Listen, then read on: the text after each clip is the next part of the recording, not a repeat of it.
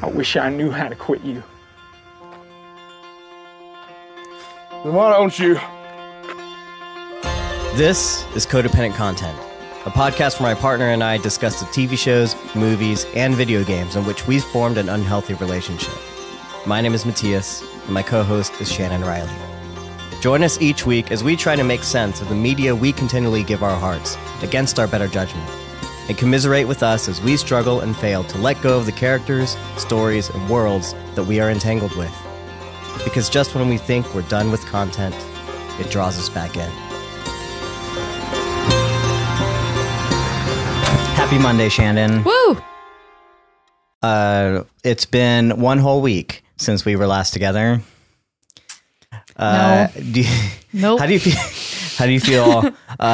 We have been podcasting Yellow Jackets, and that was a fun thing. Today we are doing Spider-Man Across the Spiderverse, not to be confused with Spider-Man 1, Spider-Man 2, Spider-Man the third one. The third one. Spider-Man Homecoming. Amazing Spider-Man. The Amazing Spider-Man 2. Yeah, there's a lot of Spider-Mans is what I'm trying to say, Shannon. There are quite a few Spider. And as the theme will come up today, there is a lot of Spider-Man, but only one Miles Morales. So today we are talking about Miles Morales Across the Spider-Verse and all that. Shannon, before we get into our normal podcasting thing, this introduction is all over the place. I have no idea what I'm doing. We need to figure out what exactly our thing is for this introduction. I think the problem is I also recorded an introduction and made a whole intro for the podcast to make it easier for people to know, oh, this is what I'm listening to. So that's the current thing. And then how do we transition from that, because we've already done the intro, is the whole thing. Anyway, let's talk about, do you have any more thoughts, feedback, questions, things about our last discussion, the last time people heard from us when we were talking about Yellow Jackets in the season finale? Now that it's settled in after a week, have you thought about it more, or are you still... I have not given it a single thought, except for casual percolating excitement for the rumored episode 10. That's it. We did learn that there was going to be possibly a whole episode, but it also sounds like it could be a short film. Yeah, right? Is that what you said? Yeah. Okay, you were questioning me, so now I don't know. So I thought... Did you not read the article I sent you? Oh my goodness. Okay, let me lay some knowledge down. Sure. So I did read an article that there is an episode 10, and it's going to bridge the gap between seasons 2 and 3. Yes. Not thematically, but just in terms of like having content to consume while season 3 is being made. Correct. So I am excited. I thought perhaps it could follow Cabin Guy, because we haven't seen Jason Ritter show up yet. So I'm excited at maybe that possibility and exploring more of what the wilderness has to offer. So we should clarify. Jason Ritter is the husband of Melanie Linsky, who plays adult Shauna. And Jason Ritter is rumored to have made a cameo in the show. Right. But he did not show up in season 2. And so the rumor is that he will be in the bonus episode. And then the rumor is that he's playing Cabin Guy. But none of those things are for sure that one, he's even in the show, 2, that he's even playing Cabin Guy, or 3, that, he's in this episode, Right. So a lot of like what ifs there. So even though we can, unless you know have any confirmation of things that I'm not aware of. Nope, just reading real fast. It just says there's a bonus episode between seasons. When asked for more details, creator responded, it'll be coming closer to season 3. I'm not being coy, but things are complicated. So complicated because of the writer's strike, yeah. and other things which we have talked about. Still going on. I know that for some reason there's a lot of articles, a lot of questions about like what's going on with the writer's strike or whatever. Hey guys, this is still happening. In fact, I believe tonight is the last day for SAG to vote on whether or not they are authorized to strike. Again, not striking, but whether or not they are authorized to strike by the rest of the guild. Right. Basically saying, hey, if negotiations don't work out, we allow you to strike on our behalf. We will go on strike with you. So yeah, a whole lot of things going on. It is still happening. Maybe articles will come out and talk about like dwindling numbers or things like that, but it's still happening. People are still striking. It's still full swing. While we are not immediately seeing the effects of that, we are going to see that soon. Right. And in the future, including with Yellow Jackets, things like that, which we talked about at length. But just something to mention that's also one of the reasons why that episode is apparently being pushed or maybe not coming out or waiting until season 3. I guess probably because they're clearly having to push season 3. Right. And therefore pushing episode 10. They don't want to bring that episode until it comes closer to whenever they're going to release. I agree. And they might also rewrite season 3. I mean, assumingly they're pushing, they can't do things on the intended schedule. And so therefore, when you try and bring people back and you re-enter negotiations and contracts and stuff like that, a whole lot of things change. Whereas sometimes the scripts have to change to accommodate a lot of things, which means episode 10 might not be like it might not connect the way that they wanted it to anymore. Yeah. You know? So that's why it's so complicated. So hopefully that outlined a little bit of the behind the scenes of what could be going on. This is all me speculating, but that's typically when she says it's complicated, that's probably some of the elements among many, many more that are probably happening with a lot of things. So yeah, in the meantime, Shannon successfully got me to start Lost. Yeah. And I hate it just as much as I hate Yellow Jackets. No.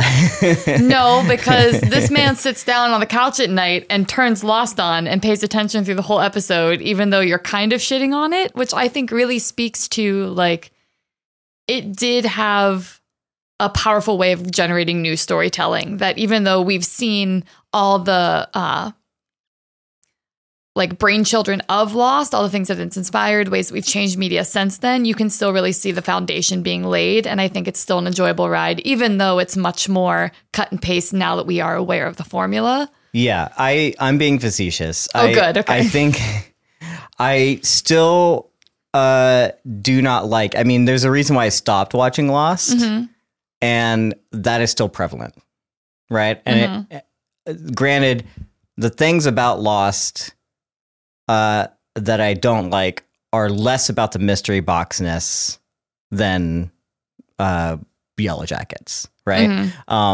Whereas I just hate the mystery boxness of that show, right? A couple of things. Lost, as you mentioned, is the first of this kind of ilk. It really changed a network, the landscape of network television, as well as introducing this idea of a mystery box show, which was the mystery box was actually coined by J.J. Abrams in his like TED Talk. So it wasn't actually at the time known as a mystery box show. Whoa. This is just something that he like started developing and talking about in terms of like how he goes into making things, which Lost was one of the first ones and was clearly born out of his philosophy, right? So not only is it changing the network landscape in how it's telling television, but it's also introducing the idea of what a mystery box show is. Before the show, we didn't have, I mean, when this show came out, social media was not a thing. Right. And after it's when this show came out that we started getting people theorizing stuff, because we didn't have shows. We didn't theorize about things. We didn't gather around the water cooler every week talking about like what could be happening or like all the different, and there was no books adaptations that this was coming from. It was all original, right? Right. So we have to give it its accolades for being the first of doing those things. And I can see that how true that is. And when you're the first to something, usually you're the one that did it the best, because otherwise why would people be copying it? Sure. Sure. And Lost still does do it very, very well. I think that the mystery box, in this sense, in the way that Lost does it, presents these mysteries as the MacGuffin. And if you know what the MacGuffin is, another term that is not real but was coined and is now wildly adopted among film, MacGuffins are basically plot devices that don't exist. They don't do anything for the story. Right. In Raiders of the Lost Ark, the Ark is a MacGuffin because it really doesn't, it just propels the plot forward. It's the thing that everyone wants, but it doesn't have any bearing on the story of the characters or things like that, right?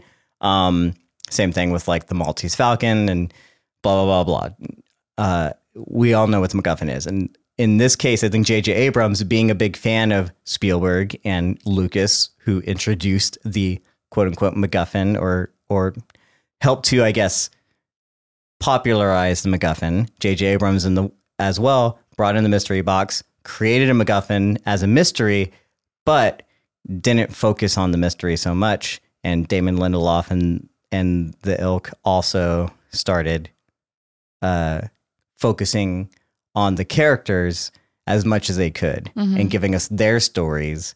And then the mystery box as a MacGuffin was just always there, always kind of like present in the peripheral, and it did it very, very well. So I'm liking it in that sense. And I think that they are doing it much better than Yellow Jackets is. It's still network television. Right. And it's still formulaic. No, of course. And I don't know if it's because I've seen so many shows like this before or since then. At the time, maybe it was all new, but since then I've seen so many shows like this. And now I'm like, I know where this is going. Right. This is very predictable. Right. And I also remember, there's also the fact that like it's so in the zeitgeist that I know what happens. I know the ending of the series.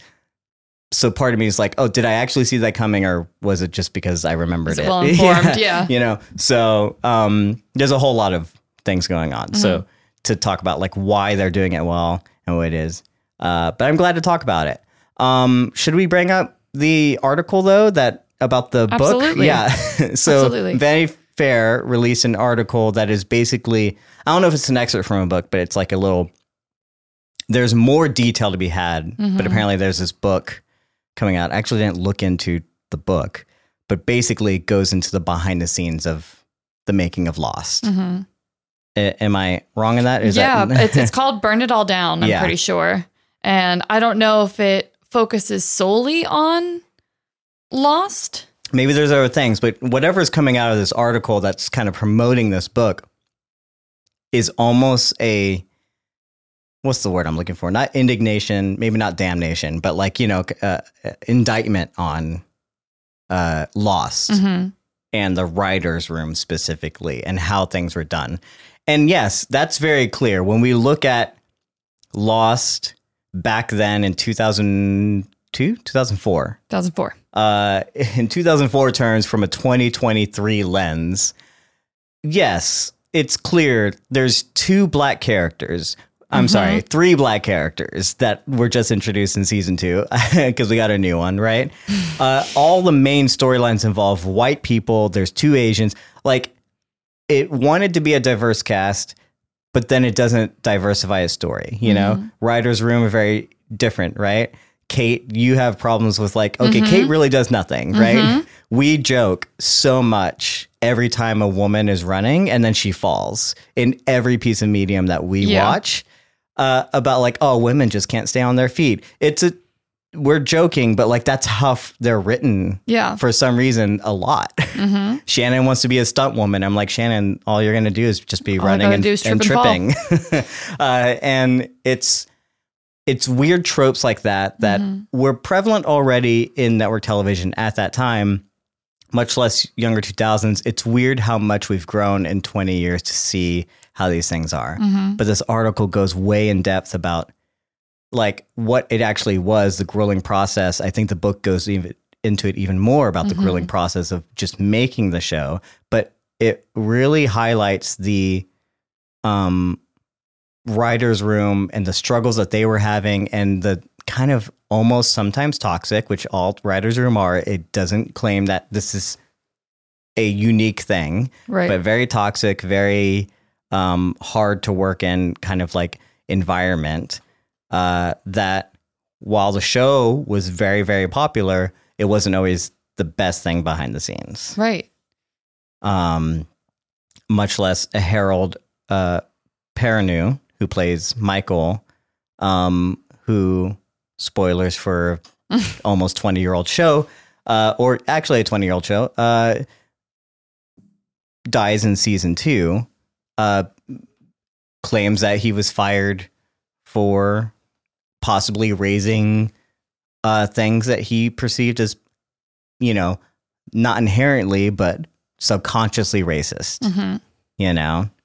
And granted, the writers do comment on the article. It's worth looking at. There's writers, some of them are anonymous, and then the showrunners themselves, they comment and they do what they can. Damon Lindelof, for his part, does say, like, I don't remember this. If I was like, this is not how a writer's room should be done, things like that. Like, he's, you know, you could say it's political, you could say it's a PR kind of thing, you know, to try and like save his image. But, you know, I do think that there is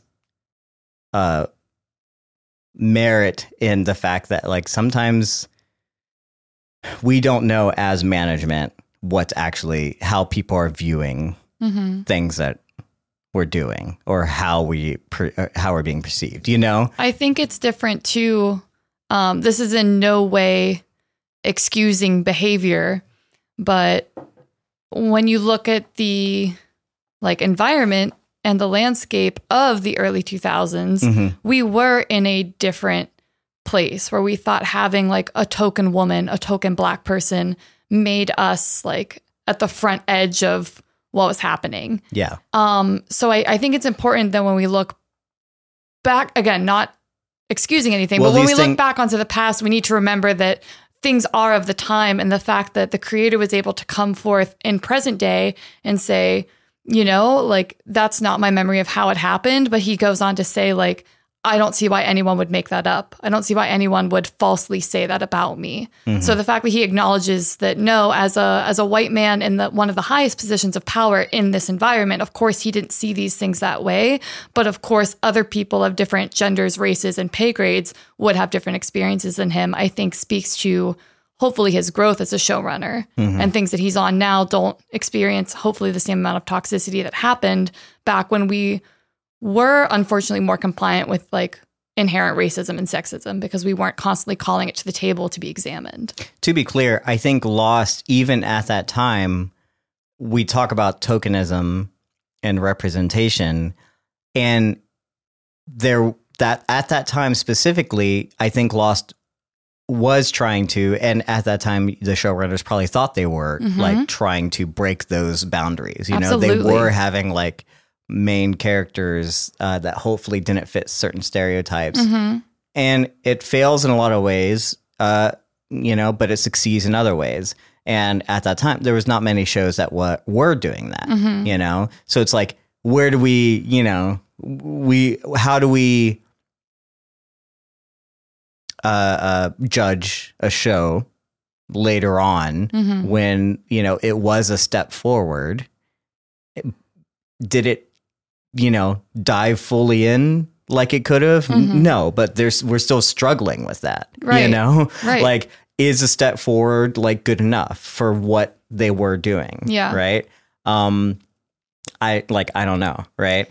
We recently watched an episode where a character says to another one, "Oh, are you gay?" You know, and it's Sawyer and answer, and he's like, no, you know, like, or whatever. I can't remember how he said it. It wasn't exactly like homophobic, but it's like, well, what was the point of, like, what was the whole thing? You know what I'm saying? There's like bringing it up. No, absolutely. Like, so there are missteps at the same time that the characters that we're seeing are they're some of the stronger ones, you know, that we're seeing that we haven't been seeing in television. Some of our favorite characters are diverse, you know? Right. And so for me, it's like the only place I feel really confident speaking from is as a female identifying person. And I think I was just complaining about this to you. I just recently watched Ghosted on Apple TV, which I knew Anna de Armas and Chris Evans, which I knew I was not going to like, because I'm now also tired of seeing the pendulum swing in the complete opposite direction, where we have like goofy, like helpless boyfriend with hashtag strong, hot, independent woman that's kicking ass and taking names. Because I think that's where Kate for me starts to feel weird, because we try to give her agency a little bit. We try to get her involved. She's around when Jack and John are trying to blow up the hatch, but what is she doing? She's the messenger. She's running back and forth. You know what I mean? So it's like, okay, I can see the little steps that you're making as you try to create a more inclusive space for different genders and races. Yeah. And now we've also swung to the different direction where it's like, I'm also tired of seeing that. Women are so much more complex and diverse than either like the helpless hottie or the badass hottie or the ugly to haughty. And Everything Everywhere All at Once does a great job at depicting female characters. And I actually think that Across the Spiderverse does a great job with Gwen. Yeah. And I'm interested to talk about her too. But that's just my last little piece on Lost, is that my first time watching it, I had never seen a show that did something like Lost. I watched it late, but still, it was my first experience with a show like that. Yeah. And I remember as the series progressed being like, I don't know why I don't like Kate very much, because I'm usually super into like female characters. And as my palette is expanding as someone that consumes media, I'm realizing that it's because, again, Lost tries its best for what it's capable of in its time period, but ultimately falls short in meeting out all the other characters that aren't just like the main couple of white dudes. Yeah.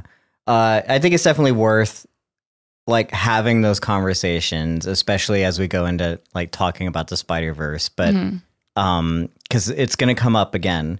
And yeah, it's so interesting to think about, like, were these good steps? Were they not? You know, and how much leeway do we give to these things? Lost is still a very big show. There are people like you that probably got so much out of Lost. And I know there's a lot of people that maybe hated the ending, but it's being revisited and people maybe love it. And there's some things where it's like, can you fault it? Can you not? Like, where are they playing a game where they have to concede to producers or ratings or whatever? And then how much of it were them like actually taking risks, you know? And can you like, do you hate something after the fact just because it doesn't hit all the things that we know now? Right. You know, that said, there is no room, I think, for a toxic or misogynistic or bully style environment within a writer's room or any department or anything. Right. We see that a lot of times in the film industry, and the things that I think were interesting about the article are just those that are worth pointing out, is that if that was the environment, that's bad. You know, if people did not feel comfortable speaking up, if people did not feel comfortable bringing to attention certain things, and if they were almost ostracized, or if they were discriminated for any reason, you know, then that's no fun. You know, it's no fun for us. I mean, like, clearly it feels obvious to say and almost dismissive of it, but I'm just saying, like, that is just not right. Right. We should be having inclusive, collaborative environments where people feel comfortable saying their piece, and not for fear of getting fired. Yeah. You know, Seriously. or getting taken off the cast, you know. I feel really bad for Harold if that is the case, if that's like what happened, you know, especially when the article goes to pains to really talk about like the very beginning, like how much of a get that he was because of what he was doing at that time and how good of an actor he was. Daniel Day Kim saying specifically he did the best work on Lost that he had seen him do, at that time. And if what happened, that sucks. Yeah. That is a big black mark on Lost for me. I could have handled, maybe 6 seasons of bad writing or whatever, or I guess formulaic or tokenism writing, but not, but now that I know that it's possible that he was like, he's going to die or get killed off because of maybe something he brought up in terms of possible racism and stereotyping, that doesn't sit well. Yeah. Yeah. So unfortunate. I'll still watch it because it is part of the zeitgeist. It's, I'm not like, am I giving my money, or my time or my value or whatever to these people? I don't know. It's like, it's at this time, it's like what I hope that my residuals, eyeballs, whatever, go to the actors now, because like I think there are some merits. Like at the end of the day, there's always people in front of and behind the camera doing good things, even if that was true. And I don't want to like discount the entire series just because of one bad experience, even though that experience is very important, it's going to mark how I view it and things like that. So anyway, all that. Go check out the article. If you watch Lost or love Lost or curious about it, definitely worth checking out. I'm curious about seeing that book after I maybe finish the series, depending on if the book's all about Lost or not. Yeah. But also I have a lot of books I need to You do have, who doesn't? Are you a book reader if you don't go to Barnes and Nobles and buy 6 books and read none of them every time you go to Barnes and Noble? We got to have that experience, right? Yeah. We can all relate. Yep. Yeah. So I think that's everything we've watched. That's everything we've been talking about. There's our little culture talk. Do you want culture corner for the day? Our culture corner. Do you have any final thoughts on, we just finished Succession? It was a good show. We talked about a lot, the finales and stuff last week. I'm sorry, Ted Lasso was this week, right? Yes, Ted Lasso. There it is. Okay, so this is hard to talk about because there's a weird backlash against Ted Lasso. Why? Season 3. I don't know. Oh. I don't know why. I just see a lot of people not liking it, but I haven't gotten any in-depth reasons as to what their problems are. Yeah. There's like apparently like a lack of focus, like a changing of like where things are going, and it feels really disjointed. I still got emotional almost every episode, and I can maybe see a little bit of what they're talking about. It does feel different at times. I do think season 2 was worse though in comparison. Yeah, like that's fair. like, so I enjoyed this, right? There are things like the whole Zava storyline, which feels like, what was the point? And I think there was like rewrites or reshoots, and it's possible that they shifted halfway through, and so that's why he kind of went away. Yeah. So yeah, but the back half isn't bad by any means. Right. I think it's clear to me, at least, and again, this is speculation, and I don't really know, but I think it's clear to me that Jason Sudeikis just might be, finished personally. Yeah. Yeah. Not that he wasn't enjoying it or couldn't have done it even more.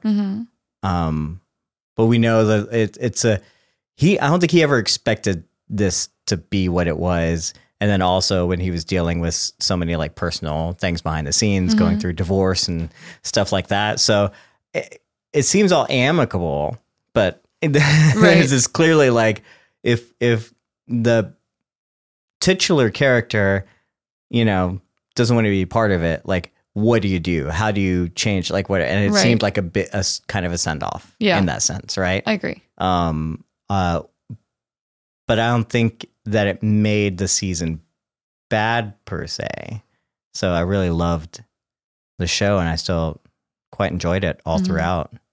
And like this is one of those shows where as much as I hate talks of spinoff, I would be super excited to see what kind of spinoff ideas, if the same showrunners and creators kind of came back. I know the main showrunner went, or one of the main writers went to go do Shrinking, which we're all loving. But that doesn't mean there's not a lot of people still behind the scenes that can't do a really good job with some spinoffs. Right. So I don't know. Yeah. What are your thoughts? I really enjoyed season 3. I don't know why people are hating on it. I understand that it did feel dramatically different from season 1, but I think season 1 was such a another moment that I was late to the party. You're the one that got me on the Ted Lasso bandwagon to begin with, but the fact that such a wholesome, warm, kind show hit right when everything was just super fucked. I think it's not just a show, it's also the feeling that the show gave people while we were in the thick of 2020. Yeah. So of course, moving away from 2020 and as characters and seasons and time develops, the show's not going to make you feel the exact same way that it did when you were in lockdown and you were just meeting these wholesome, goofy characters for the first time. So I think there might be a little bit of that into play too, but I enjoyed it. I actually forgot that Zava was part of it in the beginning little section because there's far more important things. We get to see this incredible personal internal growth of Jamie and also of Brett Goldstein. What's his name? Roy. We get to see Keely explore her sexuality and also ultimately not be reduced to the pretty girl that picks one of the guys. We also get to see her try and fail at something that she really cares. And Rebecca too. We get to explore her internal world of how she loves and what's important to her and how she gets over the spite and the anger that she holds toward her douchey ex-husband. There's so much more interesting things to Ted Lasso that I don't think merits people being oh, the season wasn't very good. It's were we watching the same show? Yeah, to play I don't want to say devil's advocate, but in thinking about it, I can see again where people are seeing the disjointedness because we talked because Nate when we started the season, you think that is going to be the main climax of him and Lasso, having their rivalry and stuff like that, and they kind of abandoned that halfway through the season. Nate gets fired, comes around, and all is forgiven. Great storyline, but it's changed, right? The psychic with Rebecca, and then saying it's the green matchbook and the nice and where is this? And it's did that ultimately actually lead her to the guy from Amsterdam or whatever? It's not really, we should have said spoilers up top because we're spoiling everything. But there are a lot of clear things that there's a dividing line between half the season. I agree. So it is clear that whatever the talks were, whatever the rumors were about a change or there were the Zava thing, everything is there's some things that were abandoned and some other ways that they had to try and tie it together. Yes. That is clear. I think if you take it as two halves, if almost a part season 1, three, part 2, I don't think I don't think it works as a full season. I can understand that criticism. I think maybe I think they towed the line very well. I think they walked the slack line in terms of balancing that and transitioning into the second half of the season into a way that I don't notice until I think about it. Yeah. There are still little things where I'm what was it?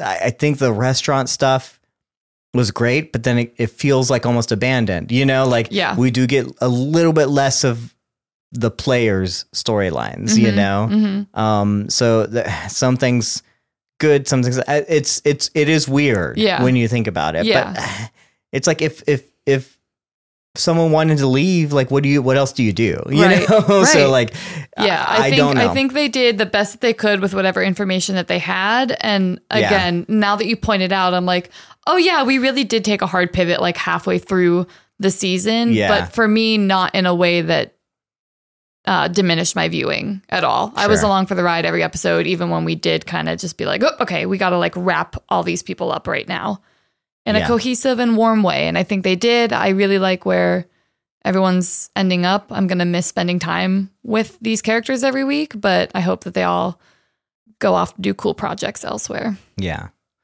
Yeah. I would love to see any of them again. We talked about any of them in a Star Wars or something. Like, right. I want to see who's Jamie Tart. I want to see that actor do something. Oh, for sure. And I don't want this to sound weird. I say just not British, mostly in the fact that like I don't want people to get stuck just being that British actor that sometimes makes a cameo and like an American thing is like, yeah, no, come over if you want to be a part of Hollywood. I would love to put you in something. You know what I'm saying? Yeah, I do. You know, so that's what I mean by like don't do any British things. Like we've seen you be British, which is not to say it's like you can be British all you want. I just like I don't want you to get stuck with your cute Cockney accent. But yeah, go do something else so I can be like, oh, character development. Yeah. Well, he always Britain actors, they'll do something, we learn about it, and then they'll get stuck. I don't want to say stuck. London, everything, they're known for like the theater and scene and some really good shows. I guess because we're in America, we don't always get the shows in the BBC, right. And we're not always like aware of all the actors. There's still like so many like Idris Elba things that I need to catch up on that I haven't seen that he's done in the BBC world that I just don't have access to. Some of it I do, but like I just haven't watched, you know? Yeah. And it's so rare. So I like want them to like make the jump, you know? Yeah. Because there's some good actors. Some of them already have, obviously, and but I'd love to see more of them in other places.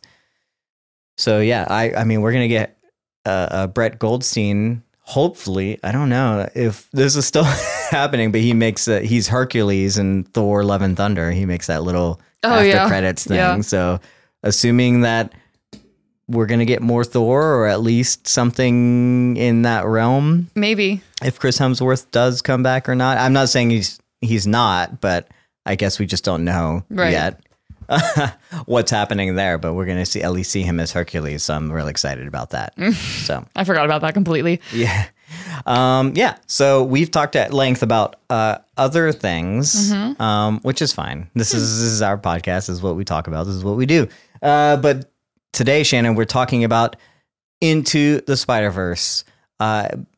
If you Across the Spiderverse. I'm sorry. Yes, sorry. The first one was Into the Spiderverse. We're going to spoil both, right? So here's a spoiler warning. As opposed to Yellow Jackets, normally we kind of spoil everything from the top. I do think that we'll have a section where we just give our general thoughts, try and talk about things without spoiling anything, not giving away plot points. And then there will be a section that is specifically for just everything, you know, spoilers, beware, that kind of thing. Because this is a movie that is still coming out, you know, if you're here and you just love to hear us talk and you want to be first here, we enjoy coming here. If you're like, why should I go see this movie? Then yeah, we're going to give you your general thoughts about what you think. And then hopefully you can go watch it and come back and enjoy the spoiler discussion. So that's just to let you know about that. And I made that awkward sentence structure to segue into, I guess, now we're ready to talk about Spider-Man Across the Spiderverse. Shannon, what are your general thoughts about Across the Spiderverse? I loved it. I loved every moment of it. It was almost 2.5 hours, and I could have sat and watched 2.5 more hours consecutively. There's something I really love, and apparently everyone loves, so I'm not saying I'm unique, but the way they visually attach to you, the way that different like paint colors would make me feel something even more deeply than if I would have just been listening to like the voice acting, I think is phenomenal. And I think if I watched that movie 5 times, I would have 5 completely different viewing experiences because there's so much to look at. You can take it all in as one like big thought, but you can also focus on like the little action words that are popping up in the background, or the little lines that show like anxiety or stress. There's just so much to see. So visually, it's perfect for my little ADHD brain. But I will also say that I think Into the Spider-Verse was strong storytelling. I got to meet Miles for the first time, but I really like the second one. Well, I feel Shannon, like it. Not to interrupt, I'm sorry. Technically, Into the Spider-Verse was your first experience with Spider-Man? Yes. With Spider-Man, Spider-Man period. in general. Yes. Any Spider-Man. Any Spider-Man. Yeah, you hadn't even seen any of the Tom Holland Correct. Spider-Mans, or did you see Civil War? I didn't see Civil War either. So you'd seen no Spider-Man things before Into the Spider-Verse. Correct. It just interesting to me, worth mentioning about why that was so important to you. So this was huge for me. I didn't even know that like different types of spider people existed. So to see this presented to me in this way was like a wonderful just breath of fresh air, honestly. And in tandem with the visual storytelling and the art media, I was just in love with it. And I think this one, it doesn't for me falter. It doesn't suffer from the like sophomore slump, or that's television, but like the second one, I never feel as strong as the first one. Okay. Well, it's technically music is where sophomore slump comes from, but you can use that in. Yeah. So the sophomore slump of, you hit gold the first time, you tried to recreate it and you fell short. And I think that's because there is so much authentic story to tell, and with themes that you can visit that anyone can watch and find themselves in this movie, and some of the themes that are explored in it. So yeah, I was in love. I thought it was delightful. Mm-hmm. So that's my general spoil-free opinions. What about you? Yeah. So I guess to hit off of that, obviously I've seen all the Spider-Mans. Mm-hmm. I remember also watching the animated Spider-Man. I'm not a comic book reader, so there's a lot of things that still go over my head. I'm not like an avid, like, here's all the Easter eggs in the Spider-Verse thing, which is just full of whatever. But like, just it's also worth mentioning, you haven't seen like a Phil Lord and Chris Miller kind of animated film. Did you see Cloudy with a Chance of Meatballs? No. And you never saw the Lego Movie? No. And so these are the producers who are, and they did 21 Jump Street and so there's a whole lot of things, the way that they make films as well, that's like coming into this. Like it's definitely less a Spider-Man film and more of a Phil Lord and Chris Miller kind of thing, but done really well. It meshes really, really well. And Into the Spider-Verse, for lack of sounding like a broken record, is understandably like a game changer in the animation realm and storytelling realm. It just is overall just a fantastic movie and a really good Spider-Man movie. Mm-hmm. That said, it doesn't necessarily exist without the rest of the Spider-Man. It doesn't exist without like comics and the animated series and the movies that came before it. I think Sony knows that. I think the creators know that. And I think it is very prevalent of like, of what this, it shows like what time we're in, and Spider-Verse does it better than, what was the most recent Tom Holland one? Not Uncharted, Far From Home or whatever. Yeah. Not even that, because Homecoming was the first one. God. Far From Home was honestly, this is. I have a point to make. Keep going. But like when we see the cameo of Andrew Garfield and Tobey Maguire show up in with Tom Holland, like, and that doesn't exist without 20 years or more of like Spider-Man movies, and like the same thing here. Like we don't get a whole lot of Into the Spider-Verse, or even the things that happen in Cross the Spider-Verse. And I won't spoil it. We'll get into plot points later, but there's like major things that like you don't understand that unless you have like an understanding of like who Spider-Man is, and like have like been ingratiated in the culture. This is a movie that is of its time, but in not a bad way. Like it can only exist now.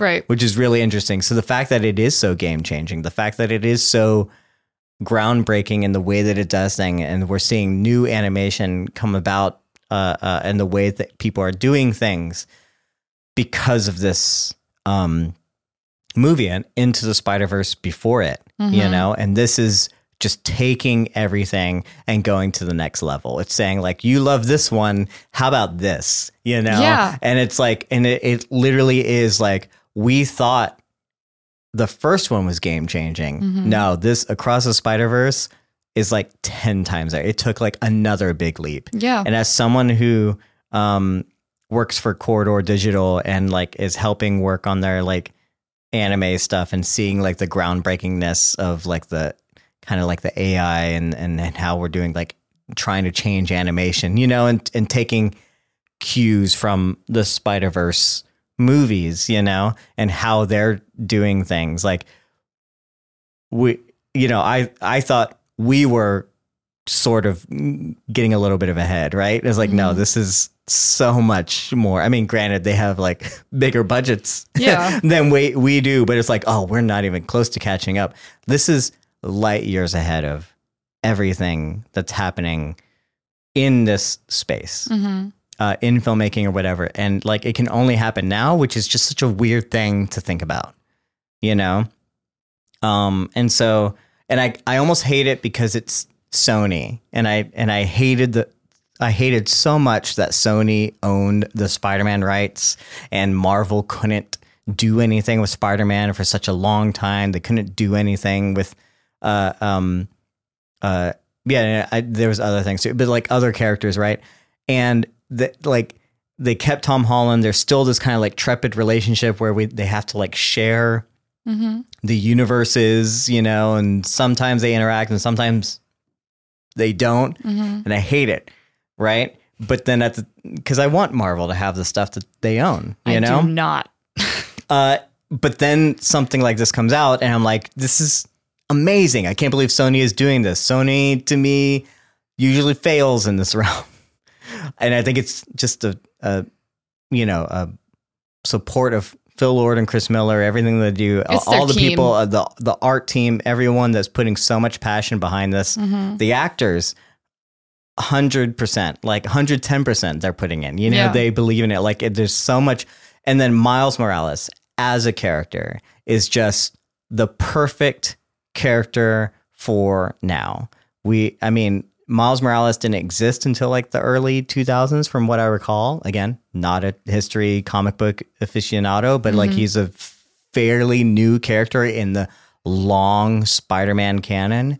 Miles Morales is the perfect like avatar for this story and just telling these stories and just entering this and like in the themes that it wants to tackle and this multiverse thing right now. I think this is beyond, except for Everything Ever There All at Once. This is the best multiverse saga that we're seeing. Absolutely.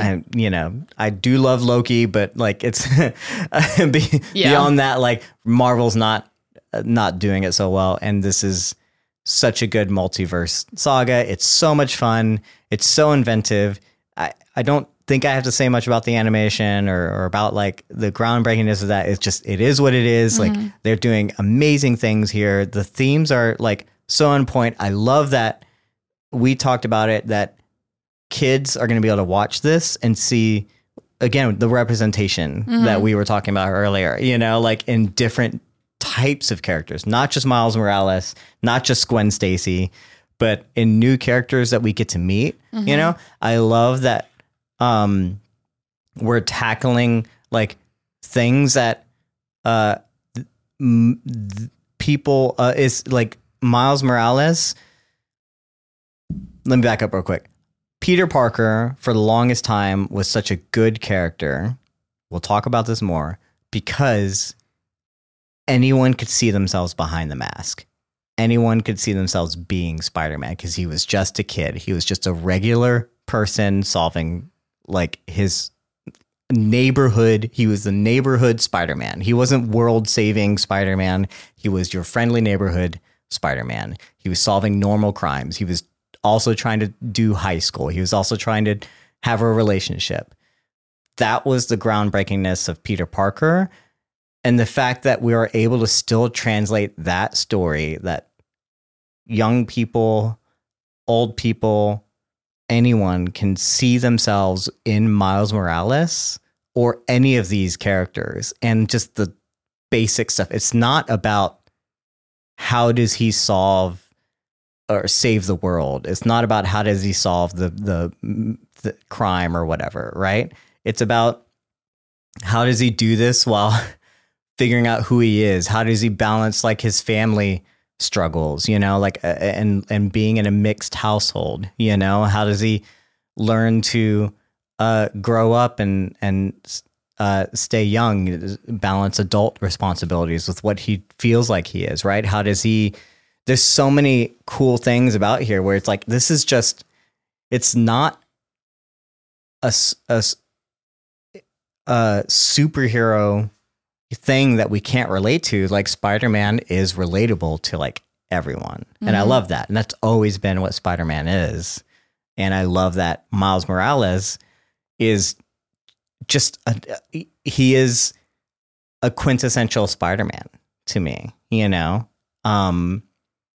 and it's, everyone can see him and relate to him, and that he does feel different from Peter Parker, and but he's still dealing with these themes. I just love that. I love all of those things. Yeah. Any other thoughts that I talked a lot about? Oh yeah. I have a ton of thoughts. I thought we were just doing a quick little, Well, non-spoiler, we can talk as much, just don't spoil anything, just in terms of like general stuff. If you can't talk without spoiling things, if that's not something that you want to do, then no, of course not. I think you just summed it up. I agree with everything you just said, and I will. Well, let me ask the question just before. So now that we've kind of given like general thoughts, I know mine was so broad, and we're trying not to be specific about plot points, things like that. Is there anything,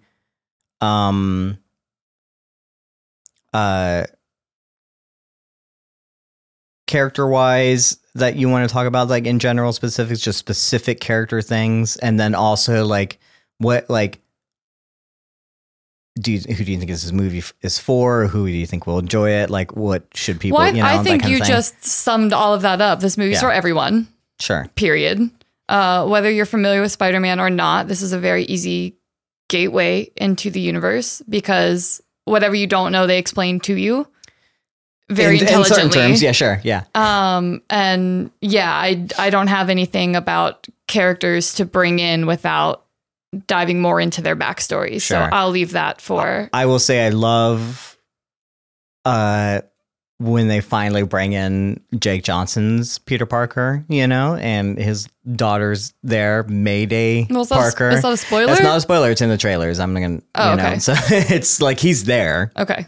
And that's again just like a fun addition. Like there, I miss the dynamic of those Peter Parkers.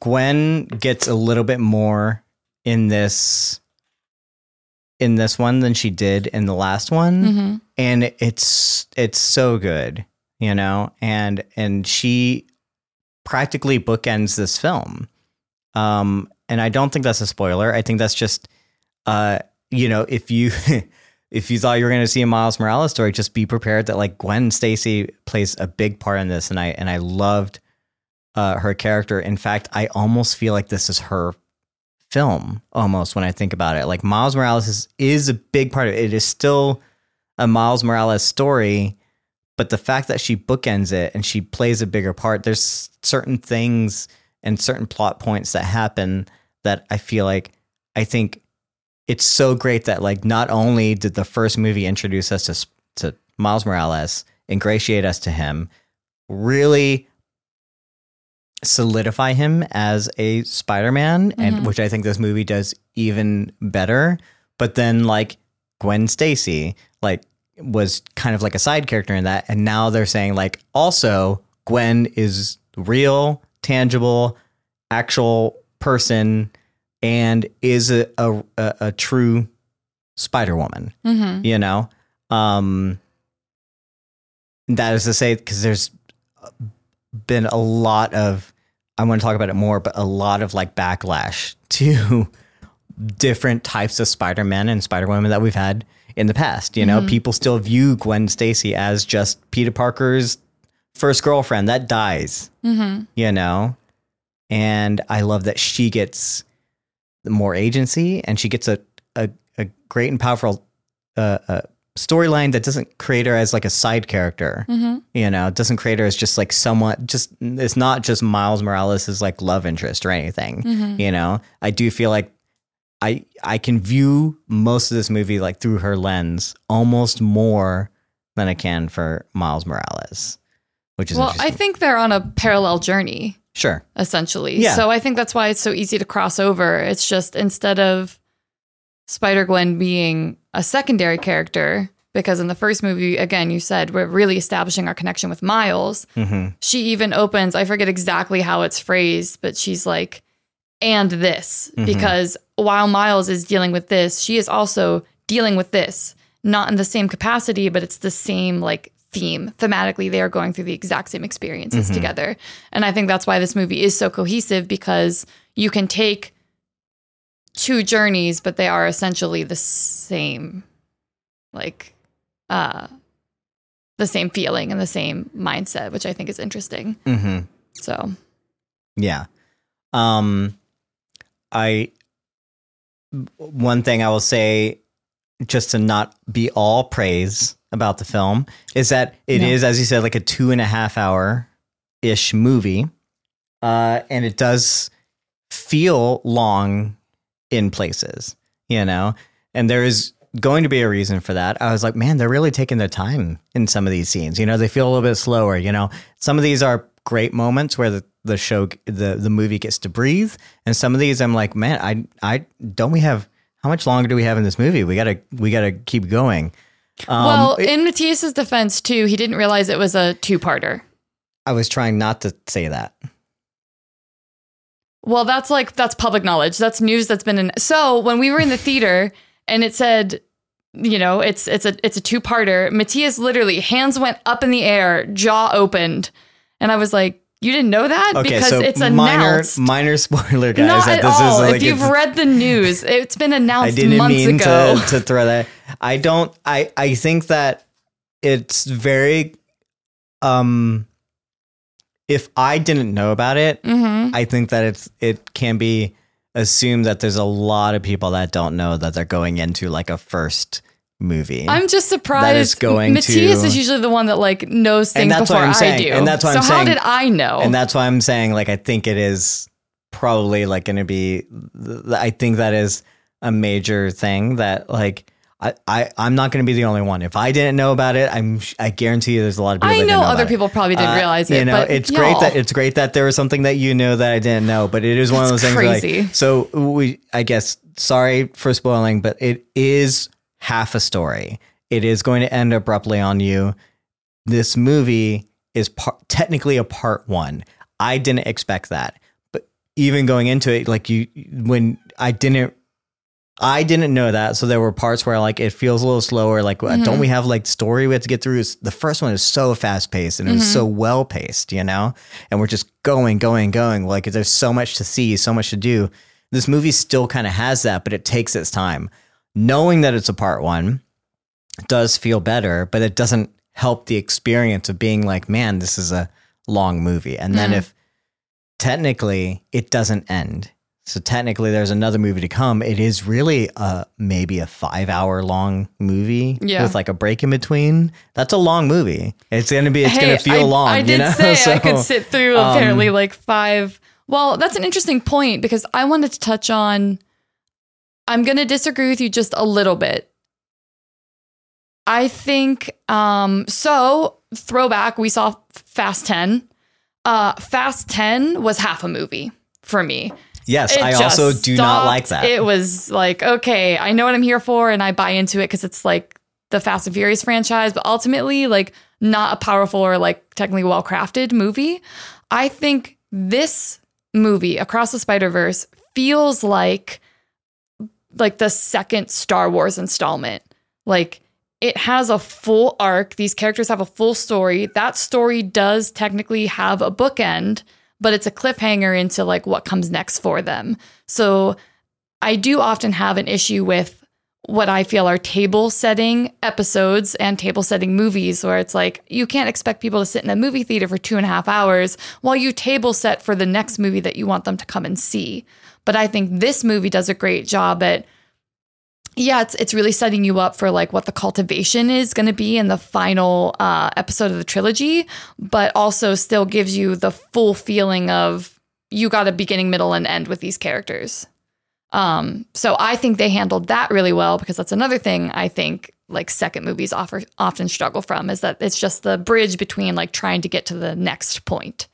And I think this movie did a great job at not doing that. Although I will say, I do think I briefly fell asleep right during a middle part, because I closed my eyes and I opened them again and I was in a different place, and I was like, oh no. And I didn't miss a lot, but there was at least 90 seconds of just blackout. I woke up, I was like, damn it. This movie moves very fast, but I don't know how to feel about that statement. I'm going to say that again. I'm not. I think it is worth mentioning that what you said can be true, but it's also very true that people are not going to like the part one in the vision, because I don't like it, and I think that I kind of disagree.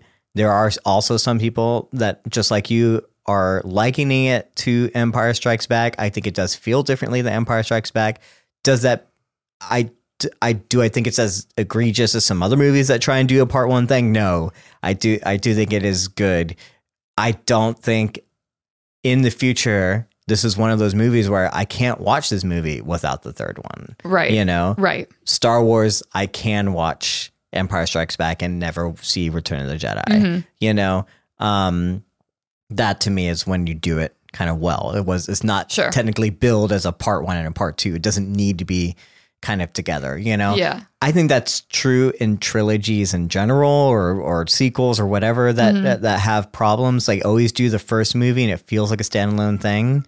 And then every sequel after that always ends up being, even if it's not a part one, even if there's not a huge kind of like cliffhanger, they feel like you can't watch them without watching the next one or whatever. I think this is the same way. I disagree. I don't necessarily like it, you know, but you know, that's the difference of opinion, but everyone's going to have their feelings about it. And I do think there's people on both sides that are liking it, not liking it, kind of enjoy it, you know, or whatever. Right. So, like, definitely, worth mentioning. You know? So I think too, Matthias, just quickly, I know you're doing a great job of trying to segue, but so I didn't realize when we saw Fast and Furious how much of a part one it was going to be.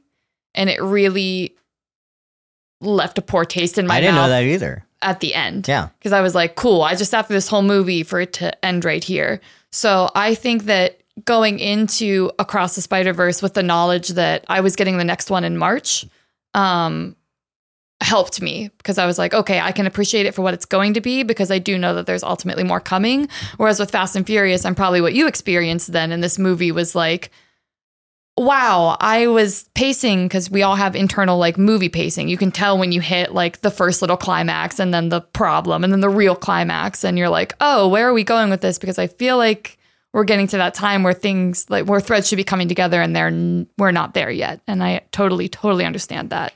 But I do think knowing that this was a part one helped me like put that expectation over what I was seeing. So I was able to not feel that, oh, this is dragging. Oh, this feels weird. And I was able to just like, if a moment was a little slow, it's like, cool, I'll take the time to like stare at the dots that were impeccably placed in the background. Mm-hmm. Yeah. Knowing now that it's a part one, it is, the slow moments to me are still a little slow.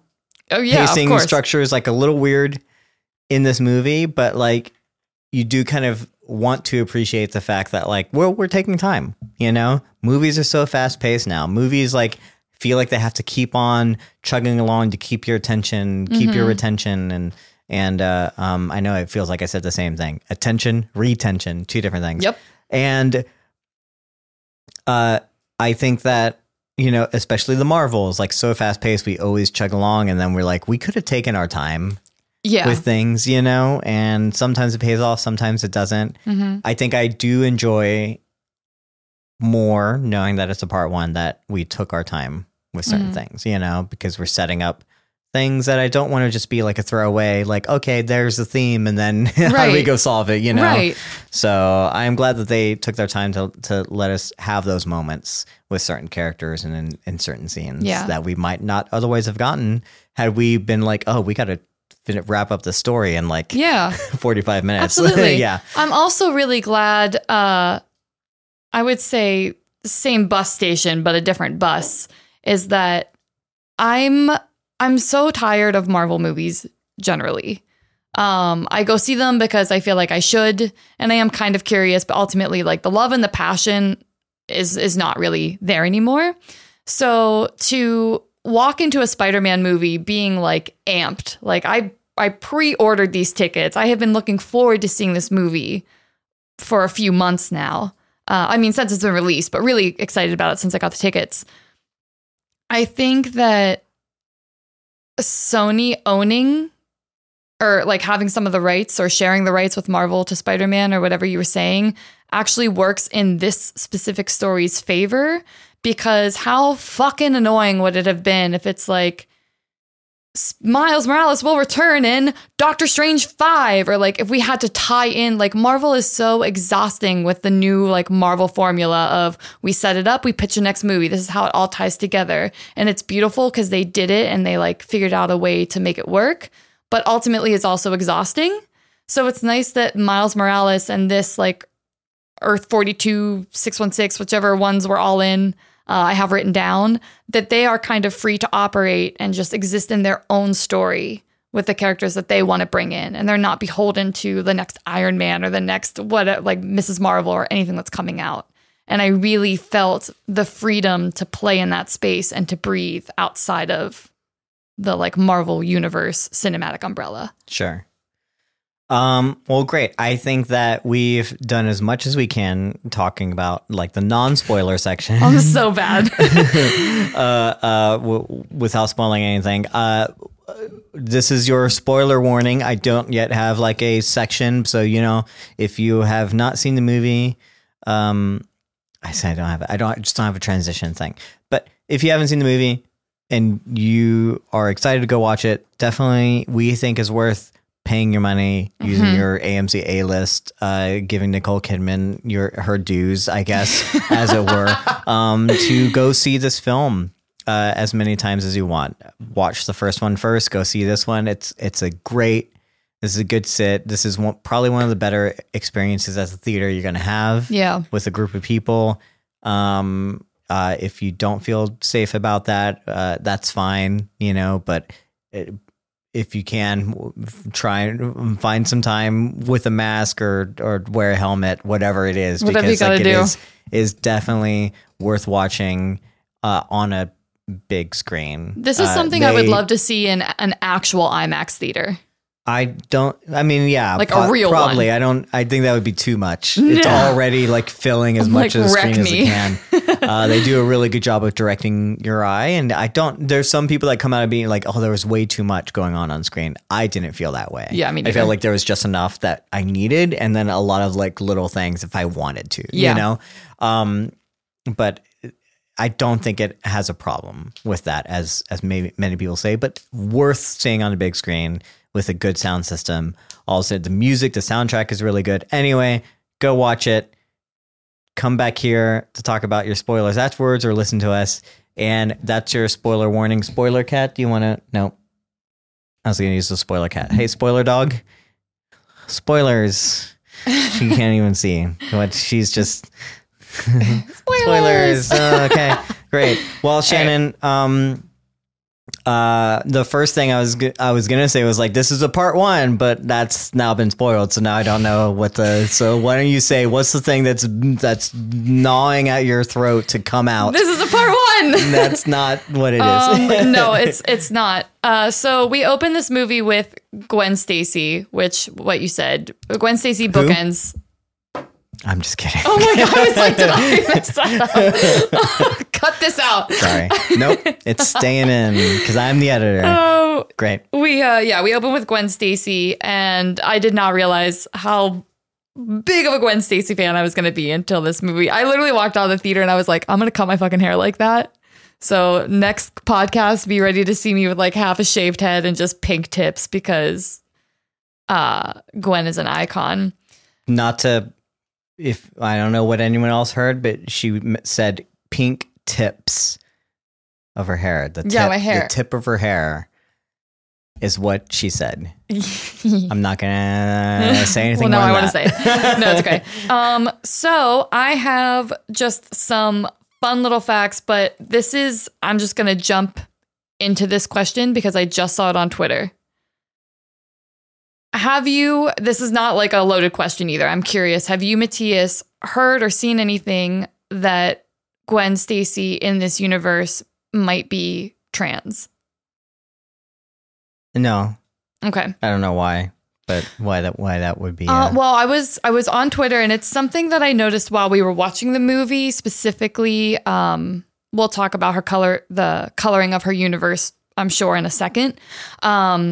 Lots of blues and pinks, and the trans flag is like blue, white, and pink, or pink, white, and blue. I'm sorry, I don't know the order, but she has a like protect trans kids flag in her room above the door. She's got a trans pride pin that she wears, and her cop father has a trans pride pin that he wears above his badge. And I didn't see any of those other smaller things. I just noticed the flag because it's so prominent in the shot we get of her face in the doorway. But a couple people on Twitter were just saying that, often you're not a loud champion of trans rights unless someone that you know or care about experiences that for themselves. And I just think that opens an interesting conversation. It reminds me of Luke Hamill saying, like, if you think Luke's gay, then Luke's gay. Like Mark Hamill. Did I say Luke Hamill? Yeah. LOL. Yeah, saying that if Luke is gay, then he's gay. If that's what you see, then it's the truth, because it's up to us to decide what medium means to us. And also just kind of makes my point even stronger of whoever you are, you can find yourself in the story of like Miles Morales and Gwen Stacy. You can find yourself in what they're going through because it is like such a beautiful thing. I feel like Spider-Man, when I watch it, seems like a coming out story in whatever capacity. It's looking for that like acceptance of true self, whatever it is, whether it's I'm Spider-Man, whether it's like just wanting to be seen by your parents or wanting to be seen by your significant other. Like we've all experienced that. So the fact that I'm just like a straight cis person and I got to enjoy this movie, but there are trans kids and transitioning people and curious people who are out there maybe seeing their story in this, I think is an absolute delight. Yeah. And I just wondered if you noticed any of those little things, because I noticed none of them. Yeah. I mean, I don't know if it's something that I should notice or would notice. Like I don't set out usually to just... Mark Hamill is a very good example of this for me, because as a person that is half Asian, I didn't grow up thinking I was different. I never once thought about the fact that I don't look white or whatever. And maybe I'm passing and that's why. Maybe it's because I grew up around my white side of my family and that's why. I grew up in South Texas. I never thought about it. Never crossed my mind that I was different. I was a different ethnicity, that I might look different. None of those things. I don't think I was bullied because of how I looked or anything like that. Yeah. And granted, I don't look that ethnic. Maybe some people think I do. Maybe people just think I look Spanish, whatever. I don't know. Growing in South Texas, people thought I looked Spanish. But I never once thought like, oh, I can't be Luke. I watched Star Wars. I was like, I love Luke. I want to be Luke. I am Luke. Like there was never a time where I was like, oh, I'm not allowed to be. Oh, I can never be, because he's white and I'm not. And it was never like, oh, I need to see myself. So I think that's valid when people are like, seeing myself on screen is important. I think that's true. We talked about Asian representation. Same thing. Seeing Asian stories and a person that looks like me, so important for a kid. I think that's great. I don't think I ever had a problem with it as a kid, but again, maybe I never thought about the fact that I was different. So that these kinds of things are not what I go to the film thing. I've always seen that. I've always put myself into, because I'm like, I'm the main character. Of course I'm seeing myself in the main characters. And it was never like, oh, well, he looks different. It was like, no, of course I want to be Miles Morales, you know? Or if there's a cooler character on screen, I was like, no, he's cool. Yeah. I'm definitely like him. You know what I'm saying? Like Spider-Punk is a great example. It's like the game changer of the Spider-Man universe. Everyone's coming out loving Hobie. And I'm like, oh yeah, I was so punked. This would have been, Hobie would have been all me if I was in high school. Like that would have been like, I'm taking that persona. Yeah. I'm taking that image. Like I'm going to be everything that Hobie is, because that was who I thought I was, like this punk kid in high school. So like, and I don't think I would have ever faulted at like, oh, but he's got dreads and he's black. I can never be him, you know? That's the weird thing about like superheroes is like, I can't technically dress up as him, I guess. Right. It's a weird thing, but like if someone else was to dress up as Peter Parker, that's why we even have Miles Morales. You know what I'm saying? Like of a different ethnicity wants to dress up as Peter Parker. Great. Maybe there's things I'm allowed to do or not allowed to do. But again, I never look at that character and be like, no, I want to be that guy. So does it matter to me? Is she not? I don't like, you know, great. She's still to me Gwen Stacy. She's still who she is. She's still like that character that we talked about. Like she's got agency. She's got like heart. She's got like the emotional core. Like when Miles Morales is going through his things at the end, when he's fighting, he's running from everyone and fighting Miguel on the train. And I feel like when Miguel is like saying those things that are so hurtful, you know, and it's never impacted me more than when Miguel says it, than when Oscar Isaac as Miguel is saying those things to Miles Morales. It's not only Miles Morales hearing it, it's Gwen Stacy hearing it and her reactions that like gutted me. You know, there's something about like seeing it through her eyes that made me feel more for Miles and then feel for what she's going through. And then again, she anchors the movie. Yeah. Like the whole thing is like she has to we get the first 10 minutes of like a very emotional story about like learning about like her world and where she's coming from and what she's having to deal with. And the fact that she basically is still Spider-Man. She is still Spider-Man in her own world, you know, and we forget that, like, we think like, oh, like it's Gwen, it's a different kind of thing. She was so confident in the first movie. It's like, no, she hasn't even hit her quote unquote canon moments yet. You know, well, she hit one, which is Peter Parker dying, but there's still canon moments coming, and she's still living this life that's alone and things like that. And then she at the end of the movie coming back and like saying like, will you join us? I'm like, yes. Like, you know, like it's Gwen Stacy that does that. And it's the character and everything they've built into her. And I was like, I could care less. I don't know if that feels insensitive to say. I could care less like who, like what else she is or represents, because it's just her, right? You know, so I don't know if maybe those are supposed to even show that she is. Maybe she is, but also maybe it is just great that the artist can put these things in there. That the artists are allowed to put in the background trans rights, you know, or and things like that, you know, that they can, your character can wear a pin to show support for something. And it's like clear, like this is a superhero. This is a strong character. This isn't just like a side character. It's like, I'm an activist, you know, kind of like, you know, like this is what I'm all about. It's not a bit. It's like, it's just part of the reality that people do have these beliefs and like relationships, and you're allowed to show them, you know, and it's not in a world where this has to happen, like only in her world or whatever, you know, like this is just, it's great that the artists were free and comfortable. We talked about writers' rooms earlier, that they were allowed to even do this. So maybe it was because of her character. it's definitely purposeful, intentional. Mm-hmm. You know, I don't know that it means that she has to be trans. Right. She is great. Or like whatever. Like, you know, she's still hot. I love her. Like what? All those kind of is not going to change how I view her because she's such a great character. Right. No, she's so phenomenal. Yeah. I just again, right before we started our podcast, I was on Twitter and I saw that and I was like, oh, I'll have to see if you noticed any of this.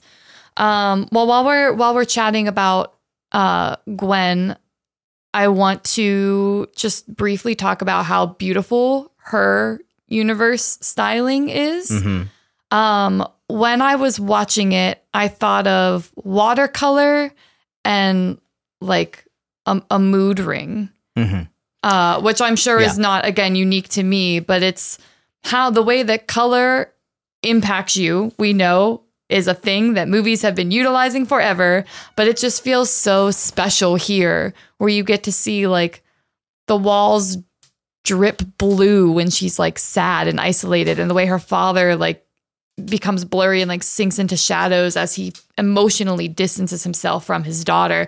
There are so many beautiful, wild, amazing things that happen just in the way that the colors transmute during her storytelling that I could just watch. You wouldn't even need words. You know exactly what's happening based on the animation of her eyes and the way the colors are bleeding across the page. Some of the most beautiful moments in this movie like happen in Gwen Stacy's world. Yes. And then when we talk about the difference between a slow moment and a moment that we get time to breathe, this is of the latter, where it's just we get a lot of moments with Gwen and her father in their apartment where the movie is just not moving, and it's allowing the characters to breathe. It's allowing the scene to breathe. It's allowing the scenery in that sense to breathe. Yeah. And it's hard to express in a podcast form, like how beautiful that is if you haven't seen it. Right. But like, this is a moment where they have clearly taken a leap in taking what they learned from the first movie and then taking it to another level. Yeah. So there's whereas we've seen Gwen and the different styles, all the characters were in the first movie, different styled characters brought into Miles Morales' world. Now we're seeing these characters in their different worlds, and we're seeing them animated in their different versions, as well as the world themselves taking on. Now when those characters, we're seeing more extreme versions of different characters, you know, and that is so much more prevalent in the Gwen Stacy kind of universe. Yeah. The Spider-Gwen universe, I should say, because there's multiple Gwen Stacys, I guess. But the Spider-Gwen version of the universe is very much like reintroducing us to the Spiderverse in general, and then being like, oh, again, you thought you like the first one was groundbreaking. You thought you knew it was now coming. There's this. Absolutely. So there are. I'm thinking. So we have. I'm going to call it like the Miles universe. So we have that version of art. Yeah. We've got Gwen's version. We have Moonbatten is a distinct version. Then we have Nuevo York. Sure. With what we get so much Oscar. More. Like I don't know. I think there are like 6 distinct styles for don't this forget movie. the Lego one. Oh, I'm not going to forget the Lego one. Fun fact. Do you know this fun fact? Here we go. Lego. We get to visit the Lego universe briefly in this movie. A 14-year-old boy named Preston did that. And I didn't know that. So I'm going to keep telling you guys. So his name is Preston. He's at LegoMe_the OG. He's a 14-year-old that was discovered on YouTube for recreating the trailers with Legos, which I think is so spectacular. And they brought him on like a couple months ago, actually. Yeah. So like pretty close to the release. And they had him do the Lego scene. Yeah. So shout out to Preston. Good for you. That's so cool. But and so you were saying that there's multiple universes, and I just want you to finish your thought. Oh yeah, I'm saying that there are 6 distinct styles that we live in, I would say, in this movie. And yeah, we get a lot more. We get to see different characters, blah, blah, blah. But in terms of the universes that we visit, there are 6 of them. And that to me also boggled my mind because like you were saying with the first one, I think it was such a spectacular leap from what I was used to seeing, but everything was in the lens of Miles Morales. And now that we're exploring different characters and their universes, it's like you're just seeing all of this incredible visual input. The colors are different. The way we play with like technology is different. Apparently in Mumbattan, gravity is reversed. And I didn't even pay attention to that. But if you look at the scenes, all the gravity is like the wrong way, which I think is really interesting. So it's like you're playing with. I don't think that I recall that being true. I read a Nerdist article that said that gravity was reversed. I'm gonna have to watch Mumbattan. that because like there's a whole building that falls in Mumbattan and it's falling with gravity like normal. So doesn't seem to be reversed to me. Get in the comments. I don't know why they said that. I don't know if maybe in the comics that world is gravity is reversed or something. That's new. Mumbattan doesn't exist except for in this movie. As far as I know. I don't think that's true. Because this character exists. I thought he was created for this. No, this character is an existing character. Well, please tell me the comic because I'm not sure. Okay, Shannon. hold on. What is this character's name too? Can you pronounce it? I was calling him Pav. Pavtri Parker. It's Peter Parker, but like in Indian India. And we're talking about this is my favorite character out of all of them because So Spider-Man India is a comic book series originally published in 2004. I didn't know that. I know you didn't. So is that character on the cover? Is he the same one? Is that different? He's just dressed like Spider-Man. Okay, well then it's not the same. Yes, it is. Let me see. Oh my God, show it to me. Okay. Hold on. Comics are weird, guys. I don't know. She has to be right on something. And then so I guess. Comics are weird. Here, just take a look at it. This is just Spider-Man. Written by artist. Plot summary. Let's look at the character name. It is Pavitr Prabhakar. And I'm probably butchering that. So it's the same character. Yeah. It moves from Mumbai with my aunt, Uncle. Okay, so it is the same character. The representation of this Spider-Man is very, very different. Yes. In the comic, it looks like he's just in a Spider-Man uniform, but in this movie, we get to see the cultural representation of like what Mumbattan and Spider-Man India might bring to the table. Well, I love that. I didn't know that he existed. Now I'm wondering what other Spider-Mans existed that I didn't know because I thought they were introducing a whole bunch more that did not exist, but maybe that's not true. So our main five that we spend time with, the Spider-Punk, Spider-Bite, India, they're Spider 2099, they're all real. Well, 2099 I knew existed. I didn't know any of them existed. Spider-Gwen and Miles Morales, I thought our new Mumbai Spider-Man, our new Spider-Punk was different. Like I'm not as well versed in Spider-Man apparently as I thought I was, but it's great to know that these existed.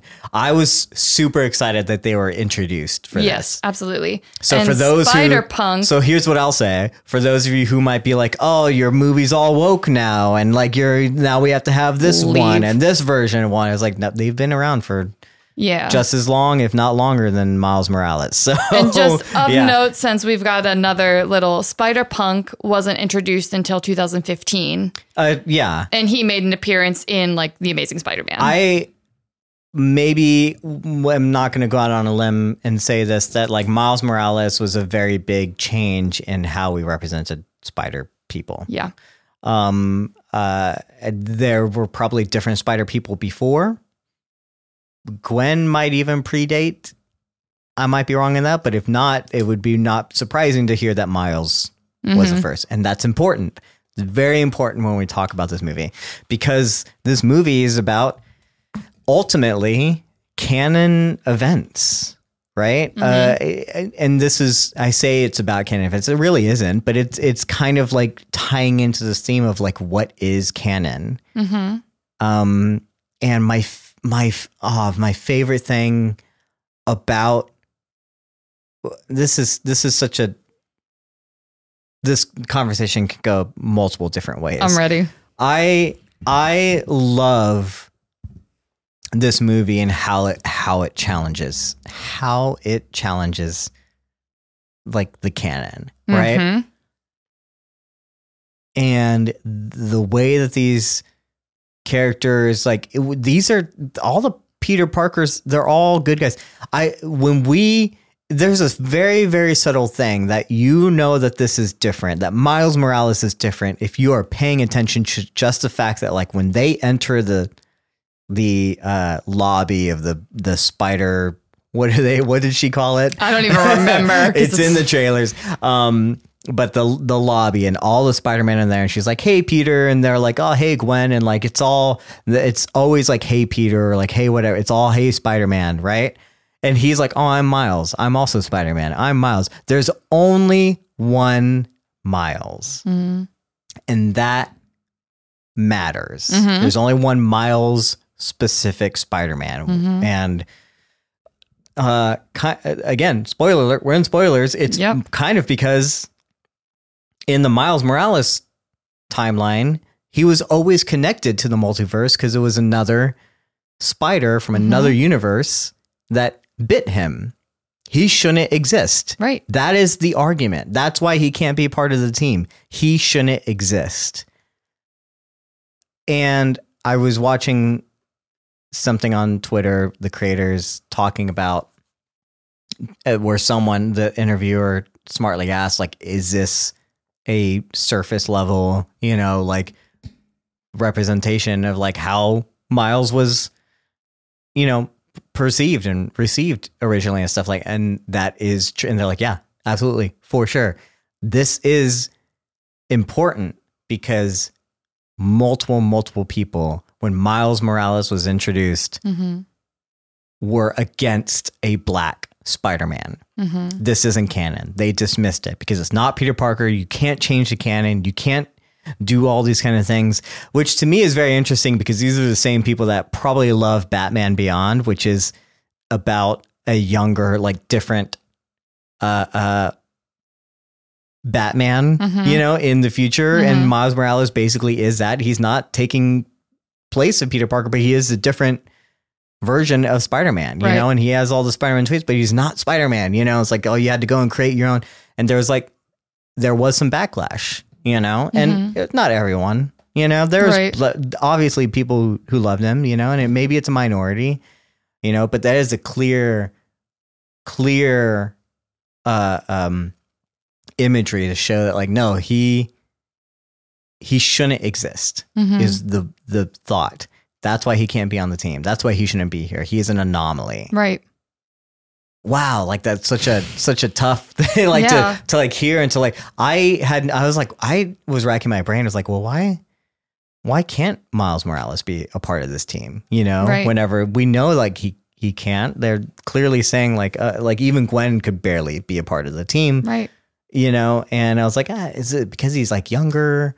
Or like whatever, like he's still learning because that was the part of the first movie, he's like, whatever. I didn't think about the fact I was like, oh, like he's the only one. I forgot that the spider came from a different universe. Granted, I don't know if this is a comic thing.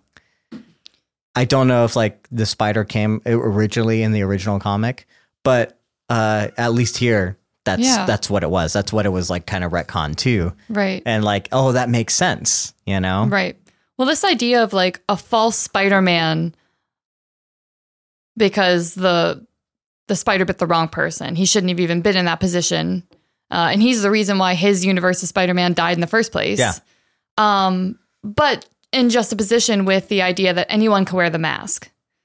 Yeah. I think is really fun to play with. And for me, that's why one of the two strongest themes in the movie for me, and in most things I watch, you didn't speak into the mic there. That was the point. A big theme for me in most media that I watch, because I think it's something that we all struggle with, is this idea of wanting to be like seen in our entirety, and like the fear of rejection and the back and forth between like wanting to belong, fearing that you're not going to be able to belong, and why you maybe do or don't fit into places. Miles spends a lot of time listening to his mom, especially with that little pep talk near the middle where she's like, don't ever let anyone tell you that you like don't belong somewhere. And he's grappling with this. Not only does he not feel he can share his full identity with his parents out of fear of whatever, he now also, the other half of him isn't being accepted by the other half of him that is burdening his regular life. And I also wondered why. I think I had forgotten that the spider came from a different universe. And I was like, oh, that's wild. But also, if we're talking about breaking canon, and this is how Gwen's story kind of parallels Miles, they're both breaking canon in the sense that, like, they have supportive living parents and they do have a love interest that's still alive and also has agency. And I feel like they're slowly trying to push back on what it means to exist in the realm of their canon. And I think maybe that's why Miguel is so hard on Miles, because Miguel tried to push against his own canon. He took, and that's my other theme for the movie, which is like destiny versus taking control of your reality. So Miguel lost everything and decided to put himself into a position where he thought he would operate better, and it had consequences. So he's like, if I couldn't do that, like these kids that don't know any better, you have no idea what you could be unraveling here. You need to stay in the confines of what the canon is. And both Gwen and Miles in their own ways are like, no. Miles even says, I have the quote, he says, nah, I'm gonna do my own thing. And that's so Miles. That's exactly what he wants. He is just his own thing and his own special version of what Spider-Man represents. Yeah. And I think that's really, really special. I have to say, there is a part of me that, like, when you go into this movie as a person, this is again why I love this movie. Doesn't exist without not in this time. You know what I'm saying? Like, it has to be of this moment. Because even I went into it and I was like, understanding of Miguel's side, the way that he explains it, you're like, yeah, you don't break the canon. Like it's the same thing with Doctor Strange, right? And they mention him did a little like verbal cameo because they mentioned the other movie with Doctor Strange where, they're dealing with multiverse stuff. And it's like, yeah, if you break it, like it's going to be a problem, and it is a problem because that's the whole point. It's like, you got to keep it together. You got to fix it. Otherwise you introduce chaos and like if these things don't happen, they matter. Like, it matters to Peter Parker that these things happen, right? It matters that they know that, like, they can't always save everyone. That the choice, like, matters. Like, I understand that. I'm like, I'm almost like on their side where it's like, yeah, you these moments have to play out the way that you think they have, right? And it's weird because, like, I was almost like, well, I don't know how I feel because like I want Miles Morales to do his own thing, but like, is he ultimately like making a stupid decision? Is this like a thing that he shouldn't be doing? Like, I was like, no, are you screwing things up? Because is this the main character does something stupid and then everyone else like, and then has to learn from it kind of thing? Or is it like, no, is that really what it is? Like, you're not bound to your canon. Yeah. You're not bound to, you don't have to, you can do your own thing. And I struggle with that. I love that fans of comics are going to struggle with that. I love that, like, it's made for people like me who have grown up with knowing the story and seeing the story over and over and over again of like, yeah, no, like that makes sense, and then like, and thinking that these are good guys, and they are good guys. Yeah. But they're just struggling with their own version of like what needs to happen. This is the ultimate. They're using canon, but it really is about like, destiny versus, what is fate, right? Kind of thing, right? It's go ahead. I'm sorry. It's timelines and the same thing that Back to the Future deals with. It's like what has to happen, what doesn't need to happen. What is inevitable if you talk about like the Avengers, what can we change? What do we not change? It's timeline stuff and fate stuff. And then also canon stuff. It's weird, multiple dimensions of stuff, which only exists in this time, which is so crazy, And I think as far as considering fate, we know that the spider peoples are bound and connected by these two like life-altering events. I would argue that they go through like the love interest death and then like the parental or like leader figure in their life dies. I'm new to Spider-Man, guys. Yeah. But when you really analyze that, it's not moments that make you, it's how you are able to like respond and grow and work through those moments.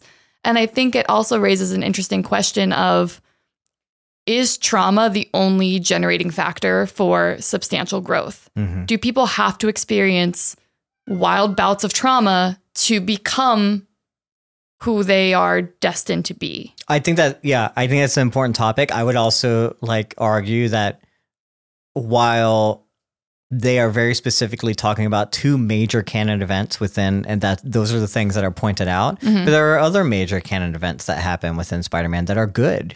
You know, you don't like the wedding of Peter Parker and Mary Jane, you know, like is a very important canon event that probably you would argue has to happen. Does it not?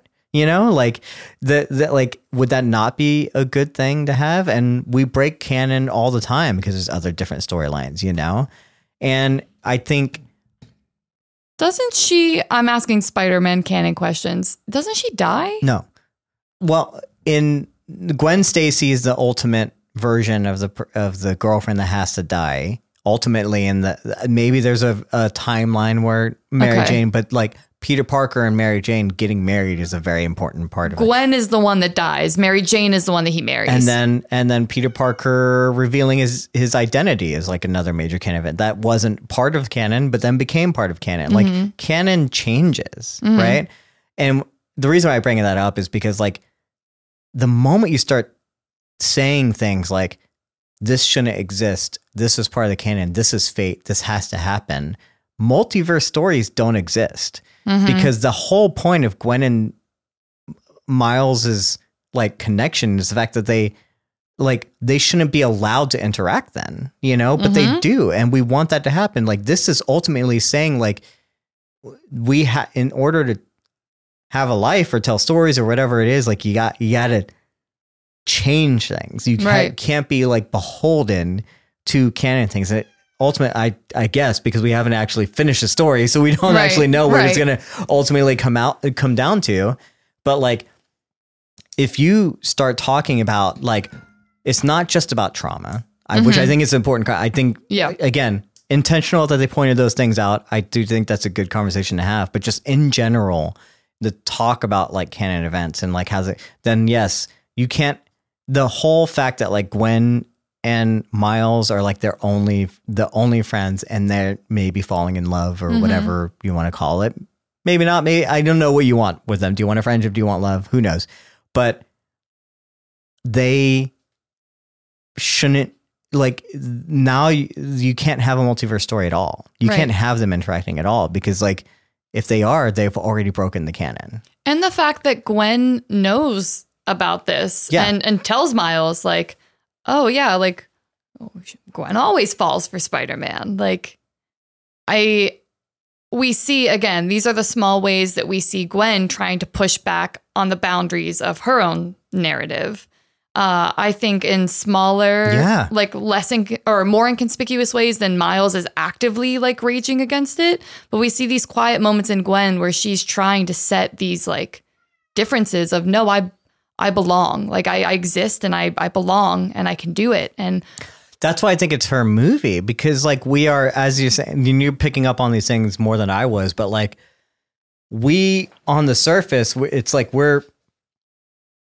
the movie is representing it to you in Miles Morales form, but everything, the person that it is affecting the most is Gwen Stacy. Yeah. Like her things, like she's seeing how Miles is being treated.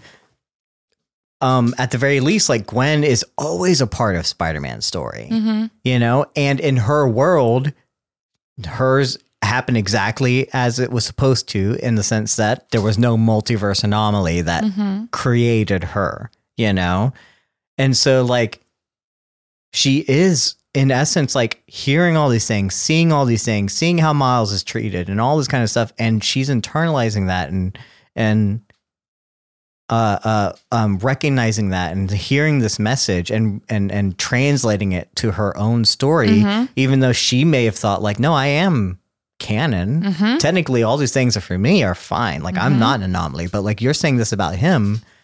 How many of those things could be said about me, even though it's not true about me? You know what I'm saying? Like that. Oh, that's very interesting to think that. That's why I think it's her movie. Yeah. I think it's like really about her coming. It's almost like a secret main character, or like a what's the word? Like a surprise, kind of plot that you didn't see coming. It's so subtle, but when I found myself trying to take notes and think about points that I wanted to touch on, it's like almost every beat, even if it's for Miles, it's also for Gwen. Yeah. And that's why their stories are so parallel. And I think the writers did a great job at ingratiating and introducing us to the powerhouse that is going to be Gwen. Yeah. And I'm excited to spend more time with her in the third movie when that comes up. But yeah, just thinking about how much empathy she has for Miles, and then how easily everything can be translated back to her, because her police chief dad is still alive. So like technically in canon, wouldn't he be someone that has to die for her then? So like she maybe knows that that's coming. And has to wrestle with that, just like Miles is wrestling with it, and she's trying to impress like Spider-Woman and Spider-Man 2099. Like, she's looking for the same community that Miles is looking for. She just seems to be like, it seems like she's getting a handle on it quicker than he is, but she's not. She's internalizing everything that's happening to him too, because she's feeling that struggle for herself. She's feeling that isolation, that sense of wanting to belong, the feeling of maybe being beholden to canon, and that things are out of her control. Like, yeah, I had no idea that I was such a Spider-Gwen fucking diehard, but this movie really just is beautiful. I mean, again, this is, I just said that Gwen is the main character, but we are also ultimately like the main character in the story. It's got so many different layers, because we have to struggle with the fact that we've seen Ben die so many times. We've seen Uncle Ben die. We just saw a differentiation of that with Aunt May dying in the Peter Parker, the Marvel Cinematic Universe, right? Like we've seen different versions of so many times, and we're like, yeah, we know it has to happen. We know what it means. We know the ultimate. This is the most probably quoted comic book thing of all time, which is not even like from like, apparently like Uncle Ben didn't say this, but was made famous in the Spider-Man movies. Like, again, just goes to show you how much we think there's canon and how much we thought we know of canon. But when he says with great power comes great responsibility, like, we know how important that is to the Spider-Man thing. And we're like, you can't change things. You can't have a Black Mary Jane, like in your Spider, like all these different things. Like, we are we need to be on this journey as people who grew up with these stories and saw Spider-Man and the different versions of Spider-Man over and over again. We need to see it in order to allow ourselves to like break ourselves out of this thing that like something has to happen to be a superhero. Something like this has to happen for us to be who we are, I love that, like, in essence, like, we are also a secret kind of character in this movie, which again just doesn't happen in any other kind of like Spider-Man movie, right? Any other movie in general. We don't have it without the culture, 20 years, 50 years, whatever it is of Spider-Man culture. Right. Well, let's talk about our movie's baddie. What is he? The Spot?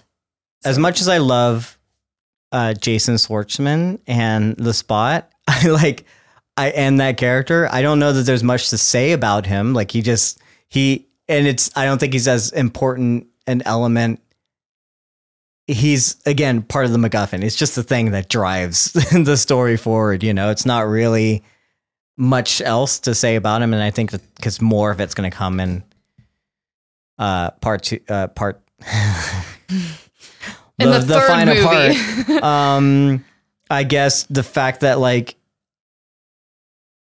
Well, yeah, sure. Like, so like are you talking about the fact that like he believes he is destined to be rivals with Miles Morales because of their kind of interconnectivity or whatever and that kind of stuff? I was gonna springboard because no, I don't have, he's not this villain that I was ready to dive into, but he also plays into the trying to find where you belong and like be taken seriously, because when we first meet him, he's a goof and I did not take the character seriously. I'm like, oh, this is funny. This is the comic relief. It's a villain of the week is what they kept saying. Yeah. And how the events in our lives shape who we become. And the fact that there is a sense of like a lack of control, that he didn't ask for any of this, that this kid came in and just caused this like nexus event for this person. And now they have to be burdened with like learning how to re-exist, not being accepted, not being taken seriously, and how that warps you when you don't have anything else really to fall back on into just becoming like, fine, I'm the ultimate villain and my only goal is like revenge on the person that ruined my life. I just think is such a fucking bummer. And it's very interesting because we see Miles and Gwen desperately looking for community, sense of belonging, and acceptance. And I think we see with the little spoiler that happens at the end, which I'll save because I haven't spoiled that yet. Like we see what becomes when your environment is different and when you don't have the support system that you need. So I just thought watching the villain go from exactly what you said. It's the villain of the week. He's just goofy. I thought it was just the intro, like, haha, we're back in the Spider-Verse. To see that character warp, especially in the art style and like the musical cues that we journey through as he just envelops more and more spots, whatever they are. I think he's going to be a vicious nemesis in the third movie. And I think they did a great job at table setting in this one to show like, I don't know. He seems very dangerous. Well, it's really interesting. I love that you're seeing these things in the villain. There's definitely things. This movie can be analyzed once you like rewatch it and then see the perspective of the different characters. That's some smart thinking there. But like,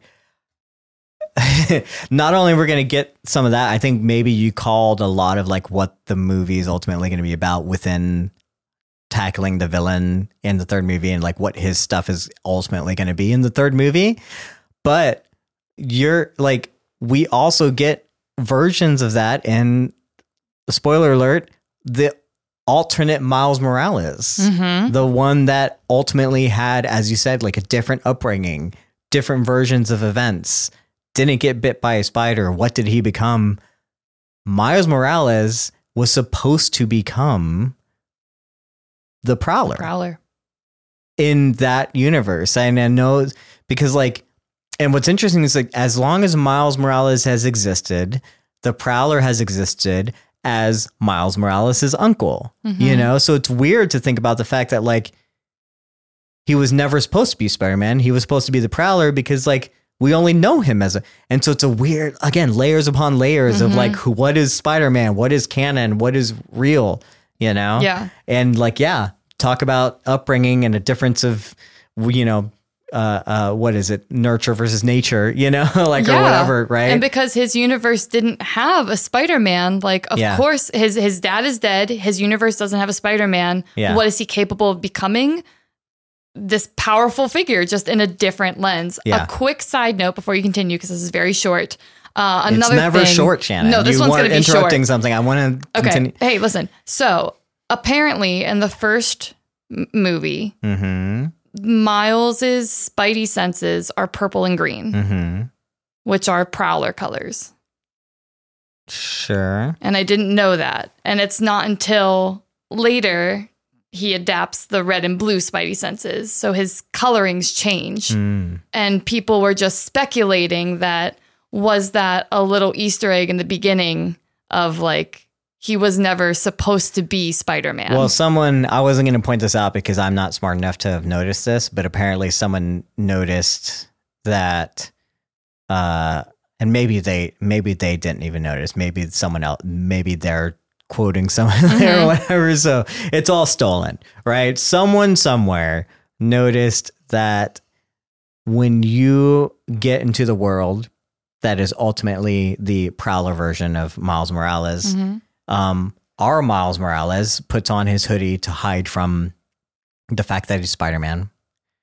And the hoodie has the colors of Prowler colors.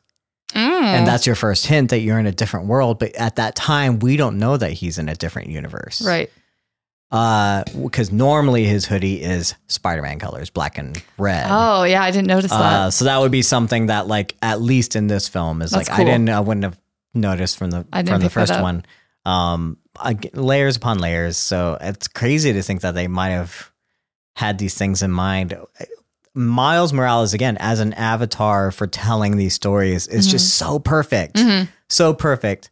So yeah, speaking of like origins and canon and things like that, the thing I wanted to bring up. I'm curious. Actually, I'm sorry. Two things I want to bring up. I'm curious when, because I think multiple people will have different versions of this. When did you recognize that Miles was the Prowler? When did it hit you that Miles was going to be the Prowler? Oh, I was drinking the Kool-Aid right until the very end when the uncle put the glove doesn't on say anything. and punched the bag. Yeah, but didn't have any of the other accoutrements on. I was like, oh no.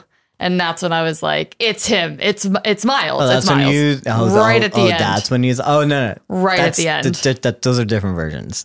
Usually, a lot happened. That doesn't tell me when it hit you, because when he hit, if it hit you when it hit the punching bag, yeah, that's when you thought Miles. Right at the end. But that's not at the end. I mean, the end is Miles is revealed, right? A couple things happen. What else happens? Well, that's the thing. It's like, to me, there's enough happens where, like, I knew something. Obviously, something's off. We know that Miles isn't in his universe at this point. Some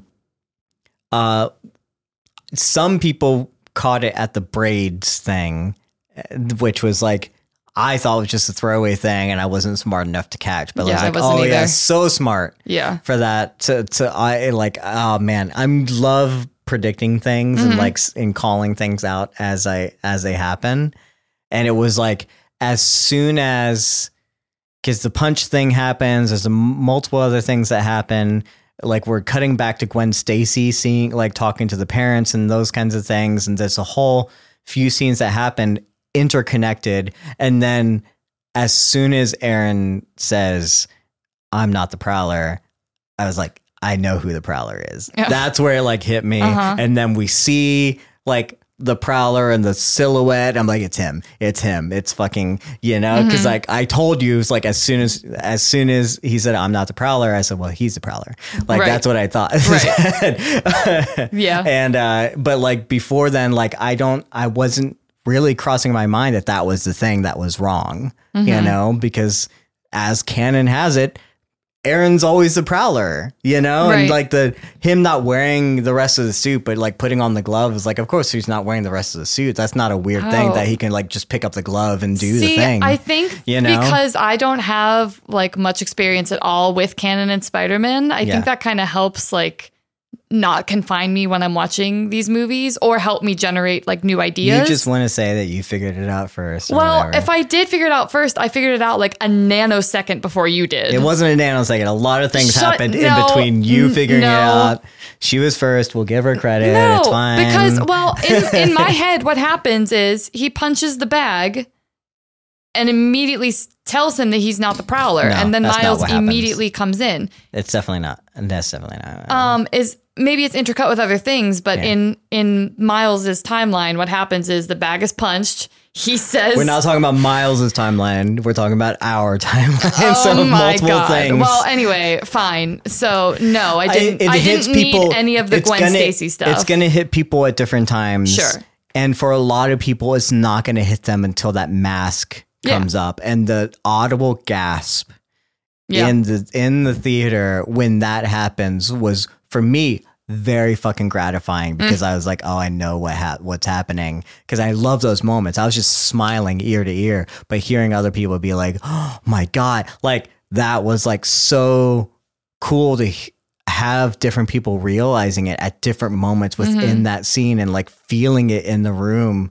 And that like, you don't get that in like any other way. Like these are the kind of things you go to the movies for. The movies are back.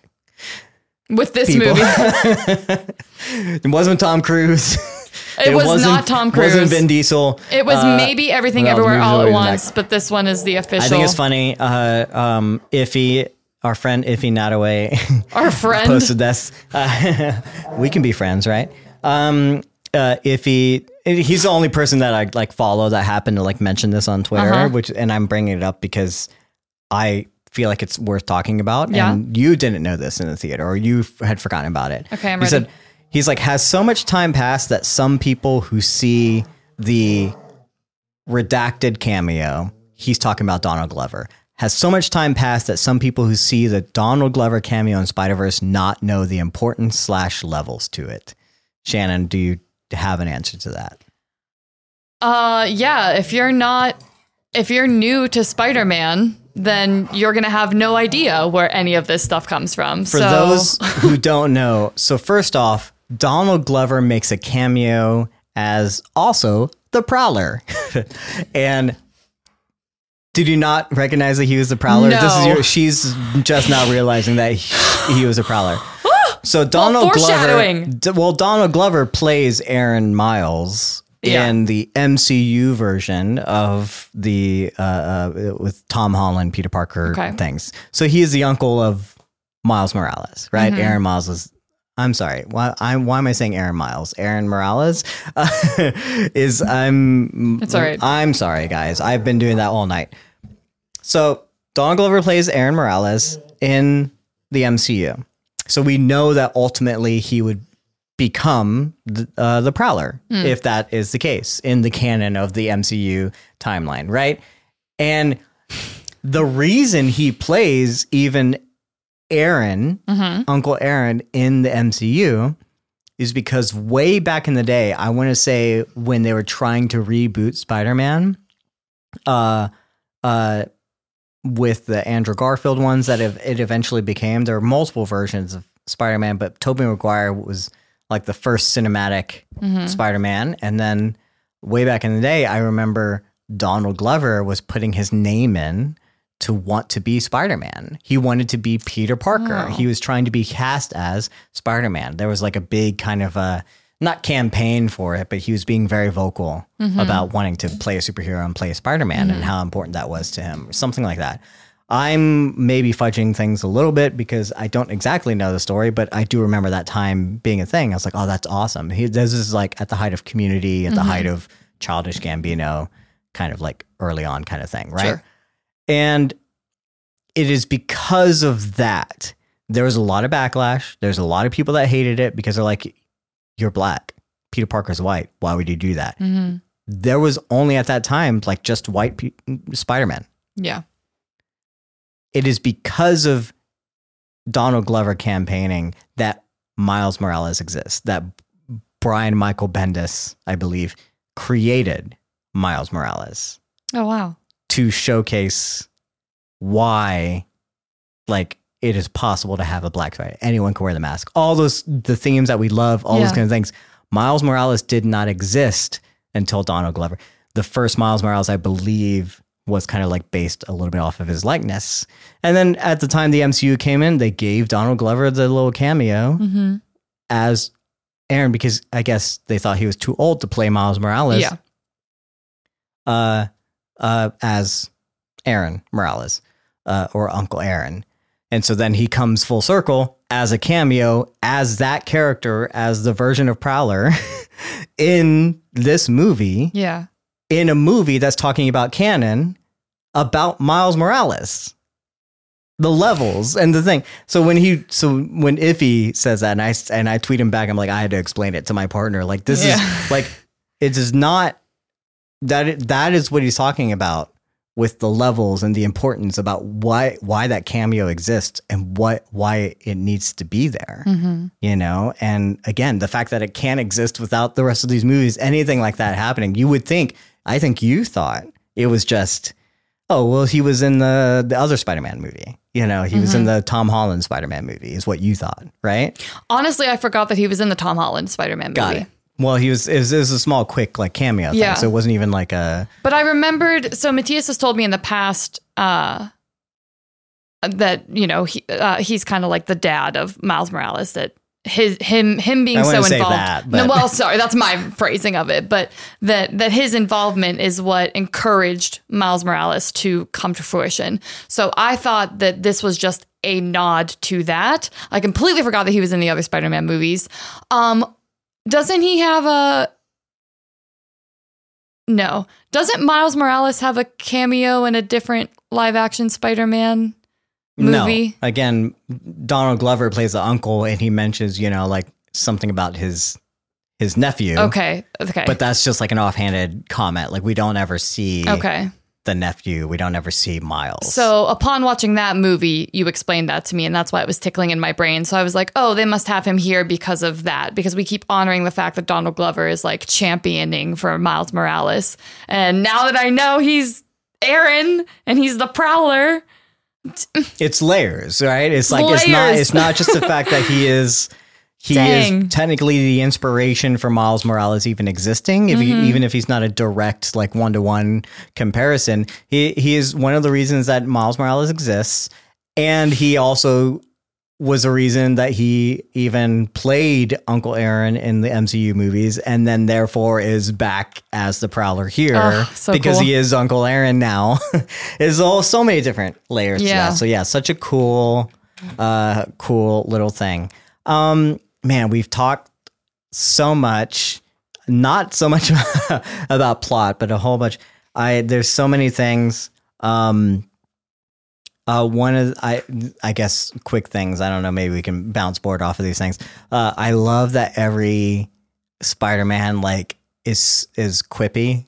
You know, like the fact that like the thing that I've always loved about Spider-Man. I remember playing like the Spider-Man, which I always thought they got wrong in like the Tobey Maguire ones, but were better in the Andrew Garfield ones. And when I remember playing the games of Spider-Man, I was like, oh, he's so fucking quippy. He's so funny. You know, it was before even the MCU came along and like was doing its like things, you know? And like even my favorite joke is whenever like someone's like, does anyone else have something to say? You know, and like all the Spider-Man are like, oh yeah, I got a thing. So, you know, like it's so hilarious because like, yes, every single one of them. And the fact that like Jake Johnson, Peter Parker is like, you're supposed to be funny, you know, you're supposed to be like quippy, like you're just so serious, you know, and then Oscar Isaac, which to me is like, I can feel you like in the theater being like, this is Matthias. As Oscar Isaac's Miguel, being like just so serious and so just so serious, and yet here I am being like, yeah, dude, like lighten up a little bit, like tell a joke. But and I think that's another interesting way that we see characters just gently pushing back on their canon. Yeah, like, well, I love that. Like again, what makes Peter Parker, it's not the canon events, it's like these other fucking elements. When we see Miles Morales like blending in, doing better quips than ultimately any of the other Peter Parkers, you know, like super fucking hilarious and super funny and like clever and all whatever, however you want to describe it, right? Like means that he can be and should be Spider-Man. Yeah. You know, and then we see different versions of that, like when we see the Spider-Punk and his version of being quippy and whatever is like fucking just hilarious, you know. And we see this is an allegory for capitalism. They're very different versions too of like how they represent that Peter Parker like energy. Like you know, like because even then the I hate saying the Mumbai version, but I don't know what else the Indian version, you know, of Spider-Man, like he has his own way of doing it too. I don't know how to describe it, but they are very, very different, you know? It's almost like I would argue charisma. Yeah. Because charisma can be funneled differently. I would say that Pav, Spider-Man India, is like bombastic and just like larger than life, kind of in control, like here to have a good time and make sure people are like safe and feel included. And I feel like that's the Spider-Man energy, because Miles also has that in a different way, and Gwen has that in a different way. And I wouldn't look at any of them and be like, that's not Spider-Man. Right. You know what I'm saying? Like every time a new Spider-Man was introduced and they were like slightly different, but it was their version of it or whatever it is, I was like, yeah, that's Spider-Man. Spider Bite is very cool. Yeah. Like an AI version of Spider-Man, Spider-Person? No, you're talking about the kind of Oracle version of the one with the VR version or whatever. Yeah, the what girl, are you talking about? I just keep calling her Spider Bite because I assume that's what her name is. Bite as in like the gigabyte. Well, she's just not in the... She's... She's in another universe and VRing herself into this. So the version that we see is an avatar of the real person that's just in a chair, like with a VR headset. Right, but so even she like is her real. energy, She's not like, an AI, is what I'm saying. It's like she's not a computer. Yeah. She's not a computer program. But she is a real person. I was trying to convey like which person I was talking about. But yeah, 100%. She is real, and like she brings her own very distinct energy to the table as a spider person. So yeah, I do like, it's like, okay, whoever you are, you can see yourself behind the mask, because you don't have to be the white kid whose parent dies in front of them. You can be like this cool tech person that's RVing, virtual realitying yourself into it. Or you can be Gwen, or you can be fucking Spider-Punk is so cool, and I just want to be him. He's so cool. Even though I didn't understand a single word he was saying, like for half the movie. Can we actually briefly touch on, I had a really difficult time like hearing some of this movie. Did you experience that at all? Mm-mm. The dialogue. I just there were a couple points where I was like, I wish the captions were on, because like I don't understand what these characters are saying. You do realize they speak Spanish for like some of the movie, right? What? Shut up. I think that like to me it was only very prevalent when, again, the thick Cockney accent of Daniel Kaluuya like comes in. I say Cockney, it might not even be Cockney, but like the British accent comes in for Spider-Punk, and I just kept thinking back to Snatch, which is a movie I'm guessing you haven't seen, with Brad Pitt, No. by Guy Ritchie. I guess old movie at this point, but on the DVD, so Brad Pitt plays a pikey, which is, you know, as mentioned by Jason Statham's character in the movie, it's not quite English, it's not quite Irish, it's pikish, you know, like it's whatever. It's like it's a different version of kind of English, you know? And there is a version of the movie that you can watch on the DVD that for subtitles, and it said subtitles just for Mickey, which is Brad Pitt's character, because you literally cannot understand a word he's saying. So that's what it reminded me of. And the fact that like, I hope this movie comes with a subtitle version just for Spider-Punk. Just for That's Spider-Punk. what I fucking want, because like, it's going to take me a few times to watch this to catch it. The things that matter are funny in moment. But like, yeah, when he first gets introduced, I was like, wait, did you just speak English? Because I have no idea what you just fucking said. I could not tell what you said. Because you're not expecting it. Like you have to be in the world of the London English to like really get it. The little moments where, you know, he says, I'm going to Scooby-Doo this shit, which is, you know, and it pops up. Scooby-Doo is a London slang for like, find a clue or whatever, you know, which is things that with context clues you could like understand. I know I've heard that phrase before, but I love those little moments. And I hope that they have a subtitled version just like that, just for him. I mean, I feel like, oh man, we've talked about so much. There's two things that we haven't touched on that I think the biggest moments of this movie. I don't know, maybe we have kind of like talked around it or whatever. Let's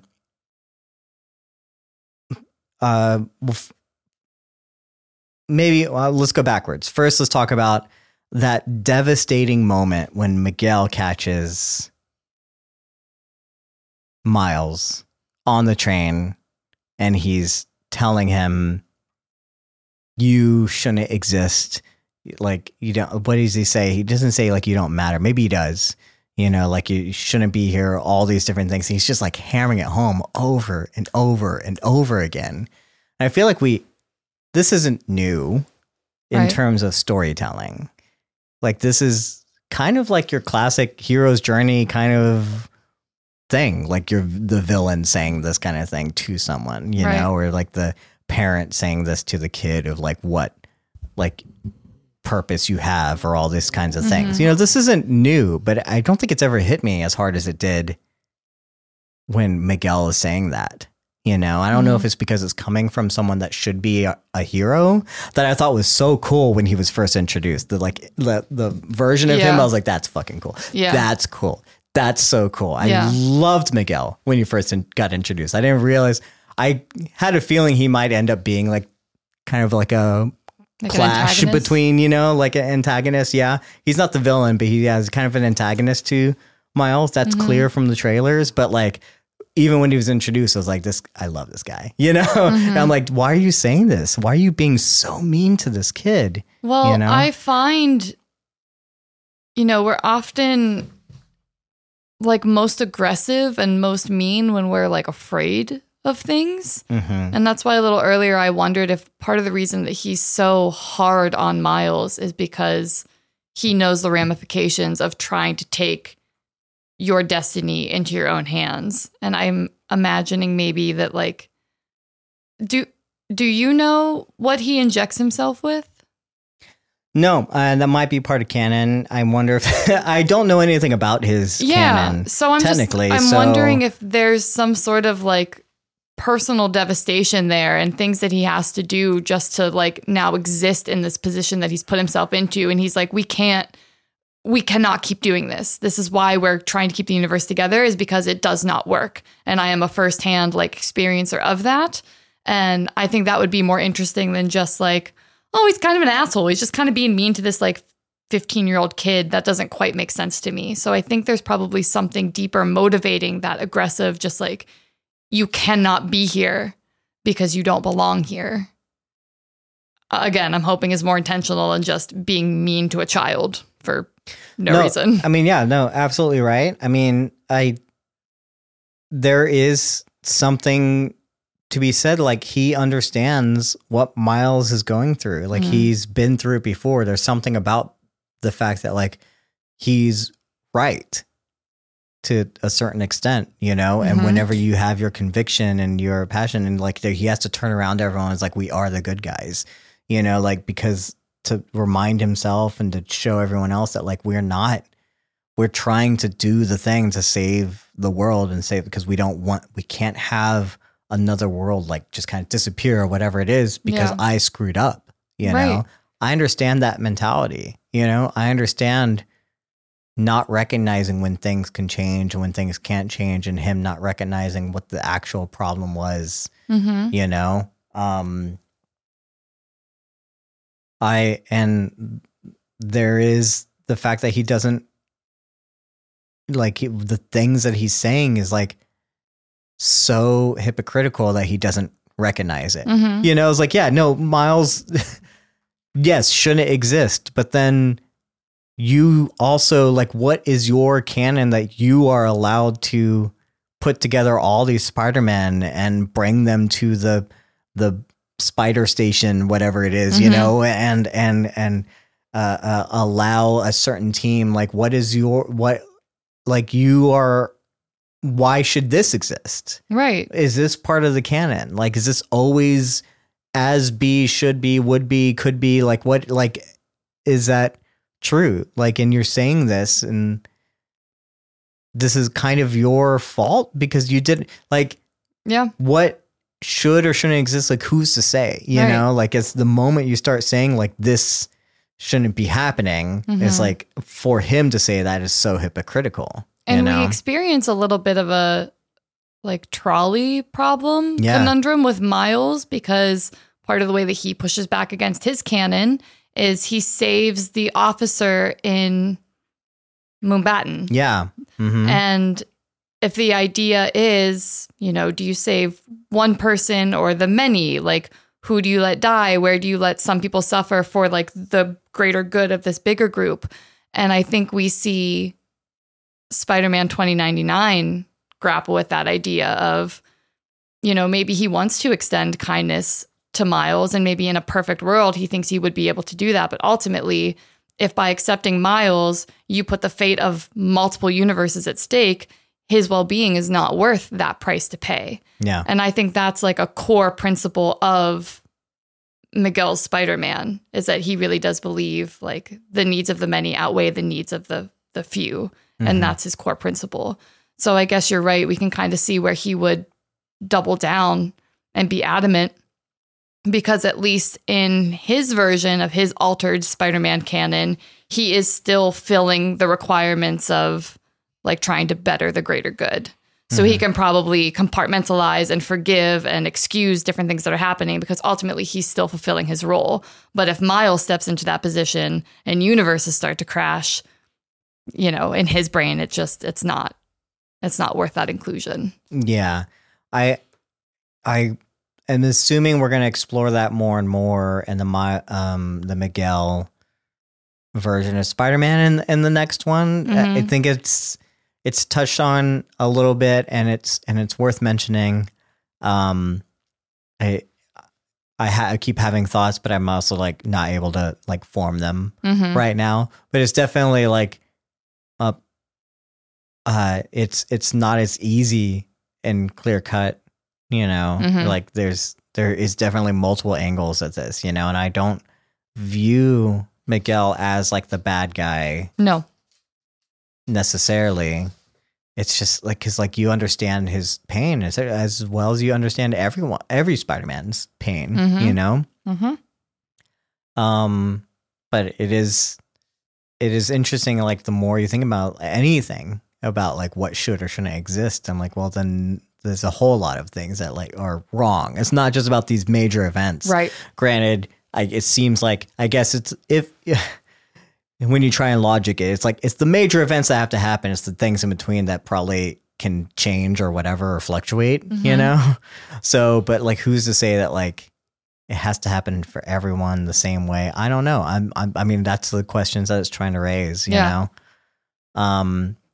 I want to maybe end on just because it was so beautiful, and it was represented in a this is what makes this Spider-Man and this Miles Morales and this animated version of it so special, is whenever it just represents these moments so visually like new. And not just talking about like the actual like visuals. I'm talking about like the way that they place the camera and showcase like the world from these people's eyes. And that's the scene between Miles and Gwen on the clock tower, which I think is like the most impactful scene.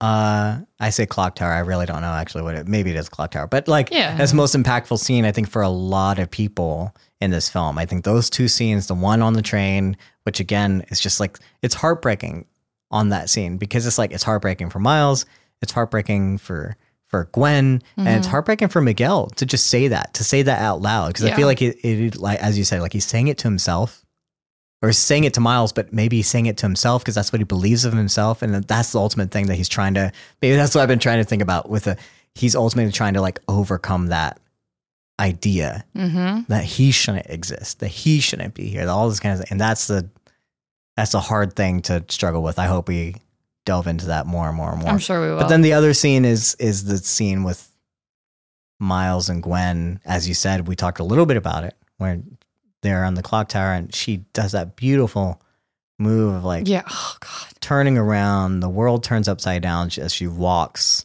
up the pillar, and then she just like does the webs and just sits down. Yeah.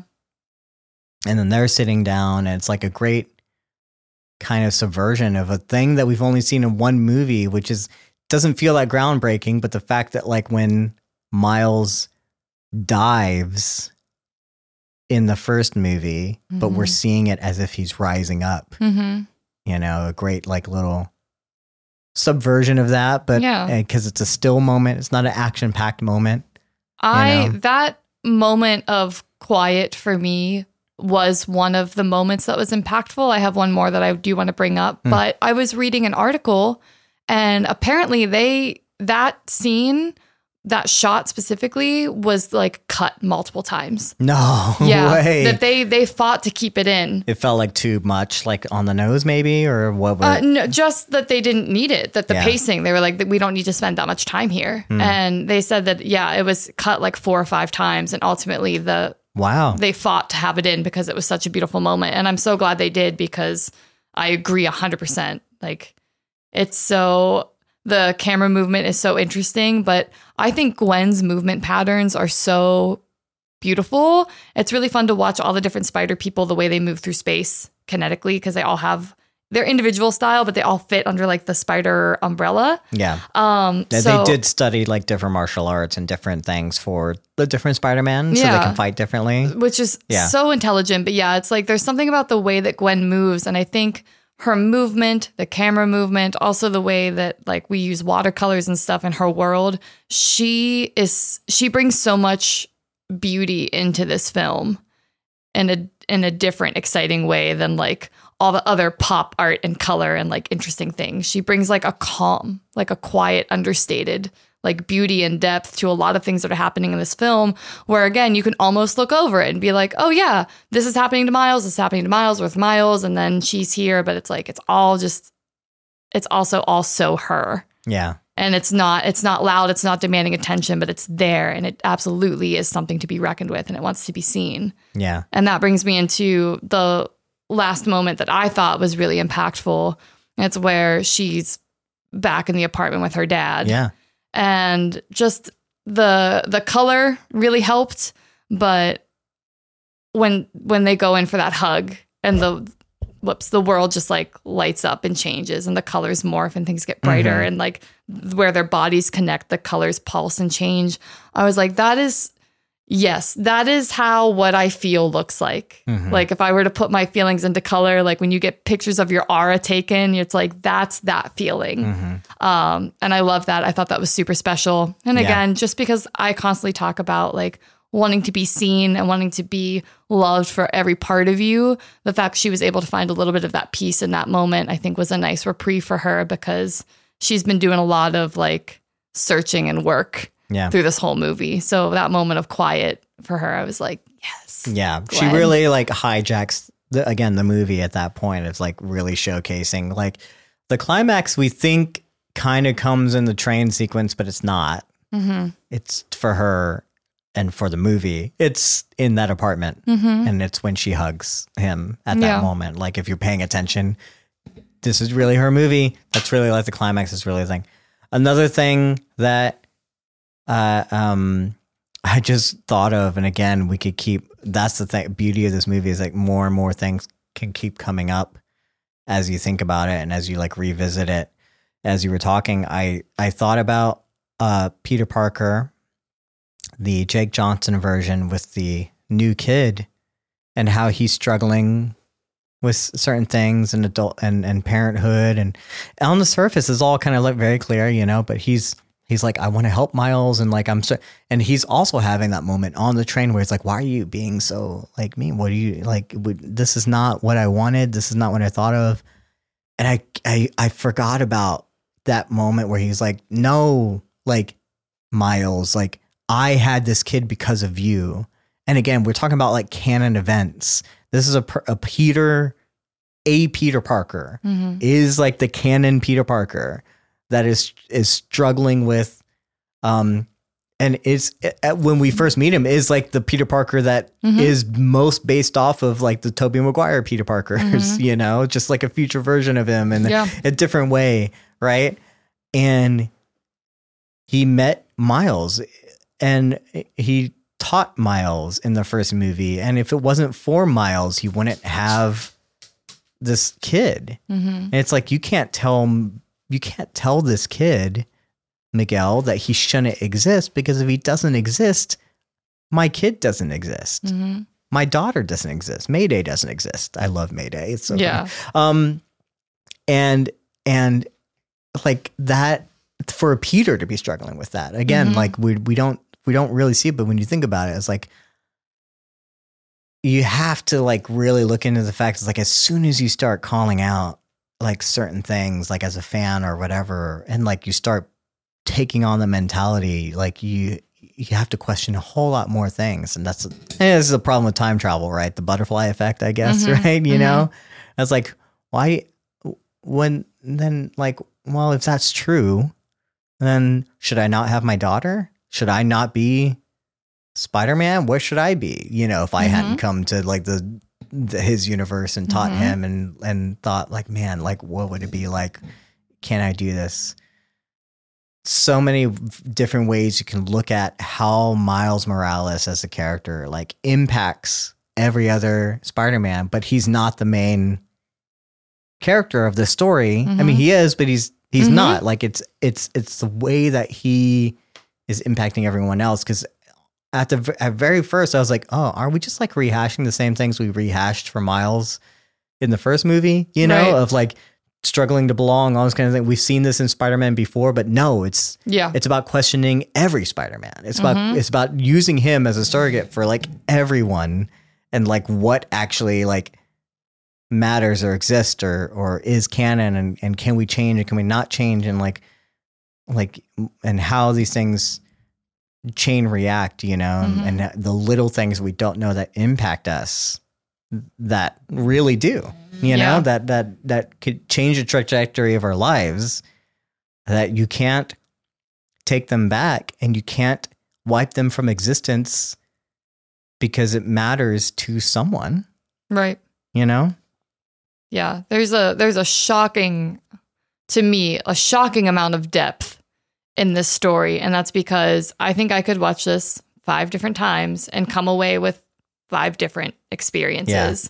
And I'm really glad that we're starting to tell stories like this, where whoever you are, just like in Everything Everywhere All at Once, you can find something that resonates with you in this story. And I think that's really special. And I love the trajectory that we're on. I think we're set up for even more depth and interesting arcs. Like I said, I'm kind of interested to see what that villain turns into, because it seems like there might be an interesting amount of depth there. And I think Miguel is going to be just fascinating in the 3rd, because obviously you have your villain and then your antagonist is going to be this person that you want like acceptance and hopefully home and family from.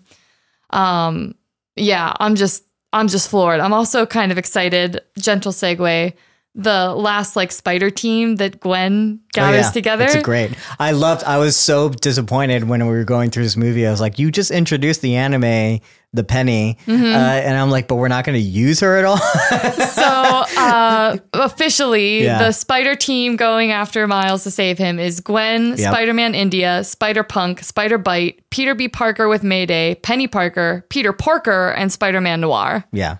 And what a great, just a little, I remember you from the first movie moment for me, but also how cool to see Gwen.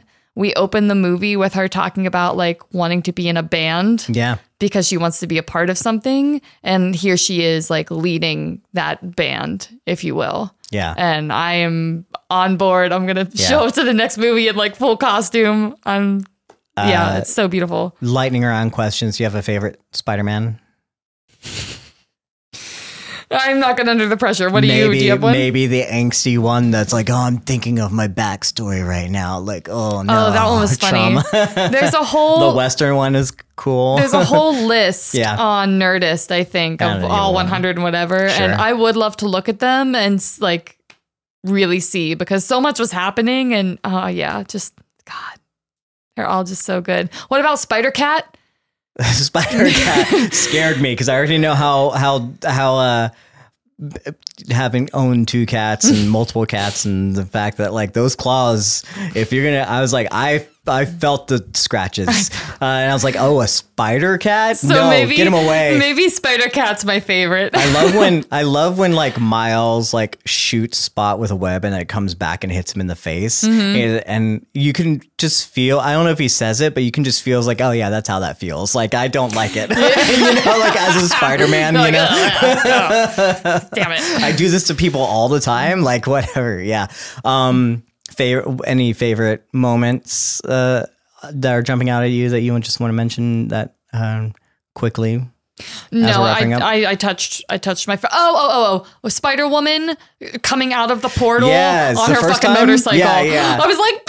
And being like clearly pregnant. Oh my God, that baby. Okay, we talked about there. this. Who do you think? Because I think we are both under the impression that Miguel is the father. Yeah, that's what I guessed, but I don't know, obviously. Right. I mean, I don't know if that's a question or not. Like, but I guess we are both under the assumption that Miguel is the father. Yes. Which again, fate be damned, Miguel. Like, what are you?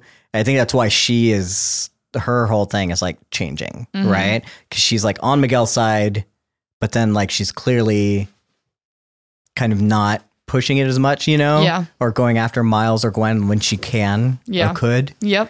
So I think that is probably because like, hey, you can't talk about fate and what you can and can't do in front of me whenever I'm having your baby.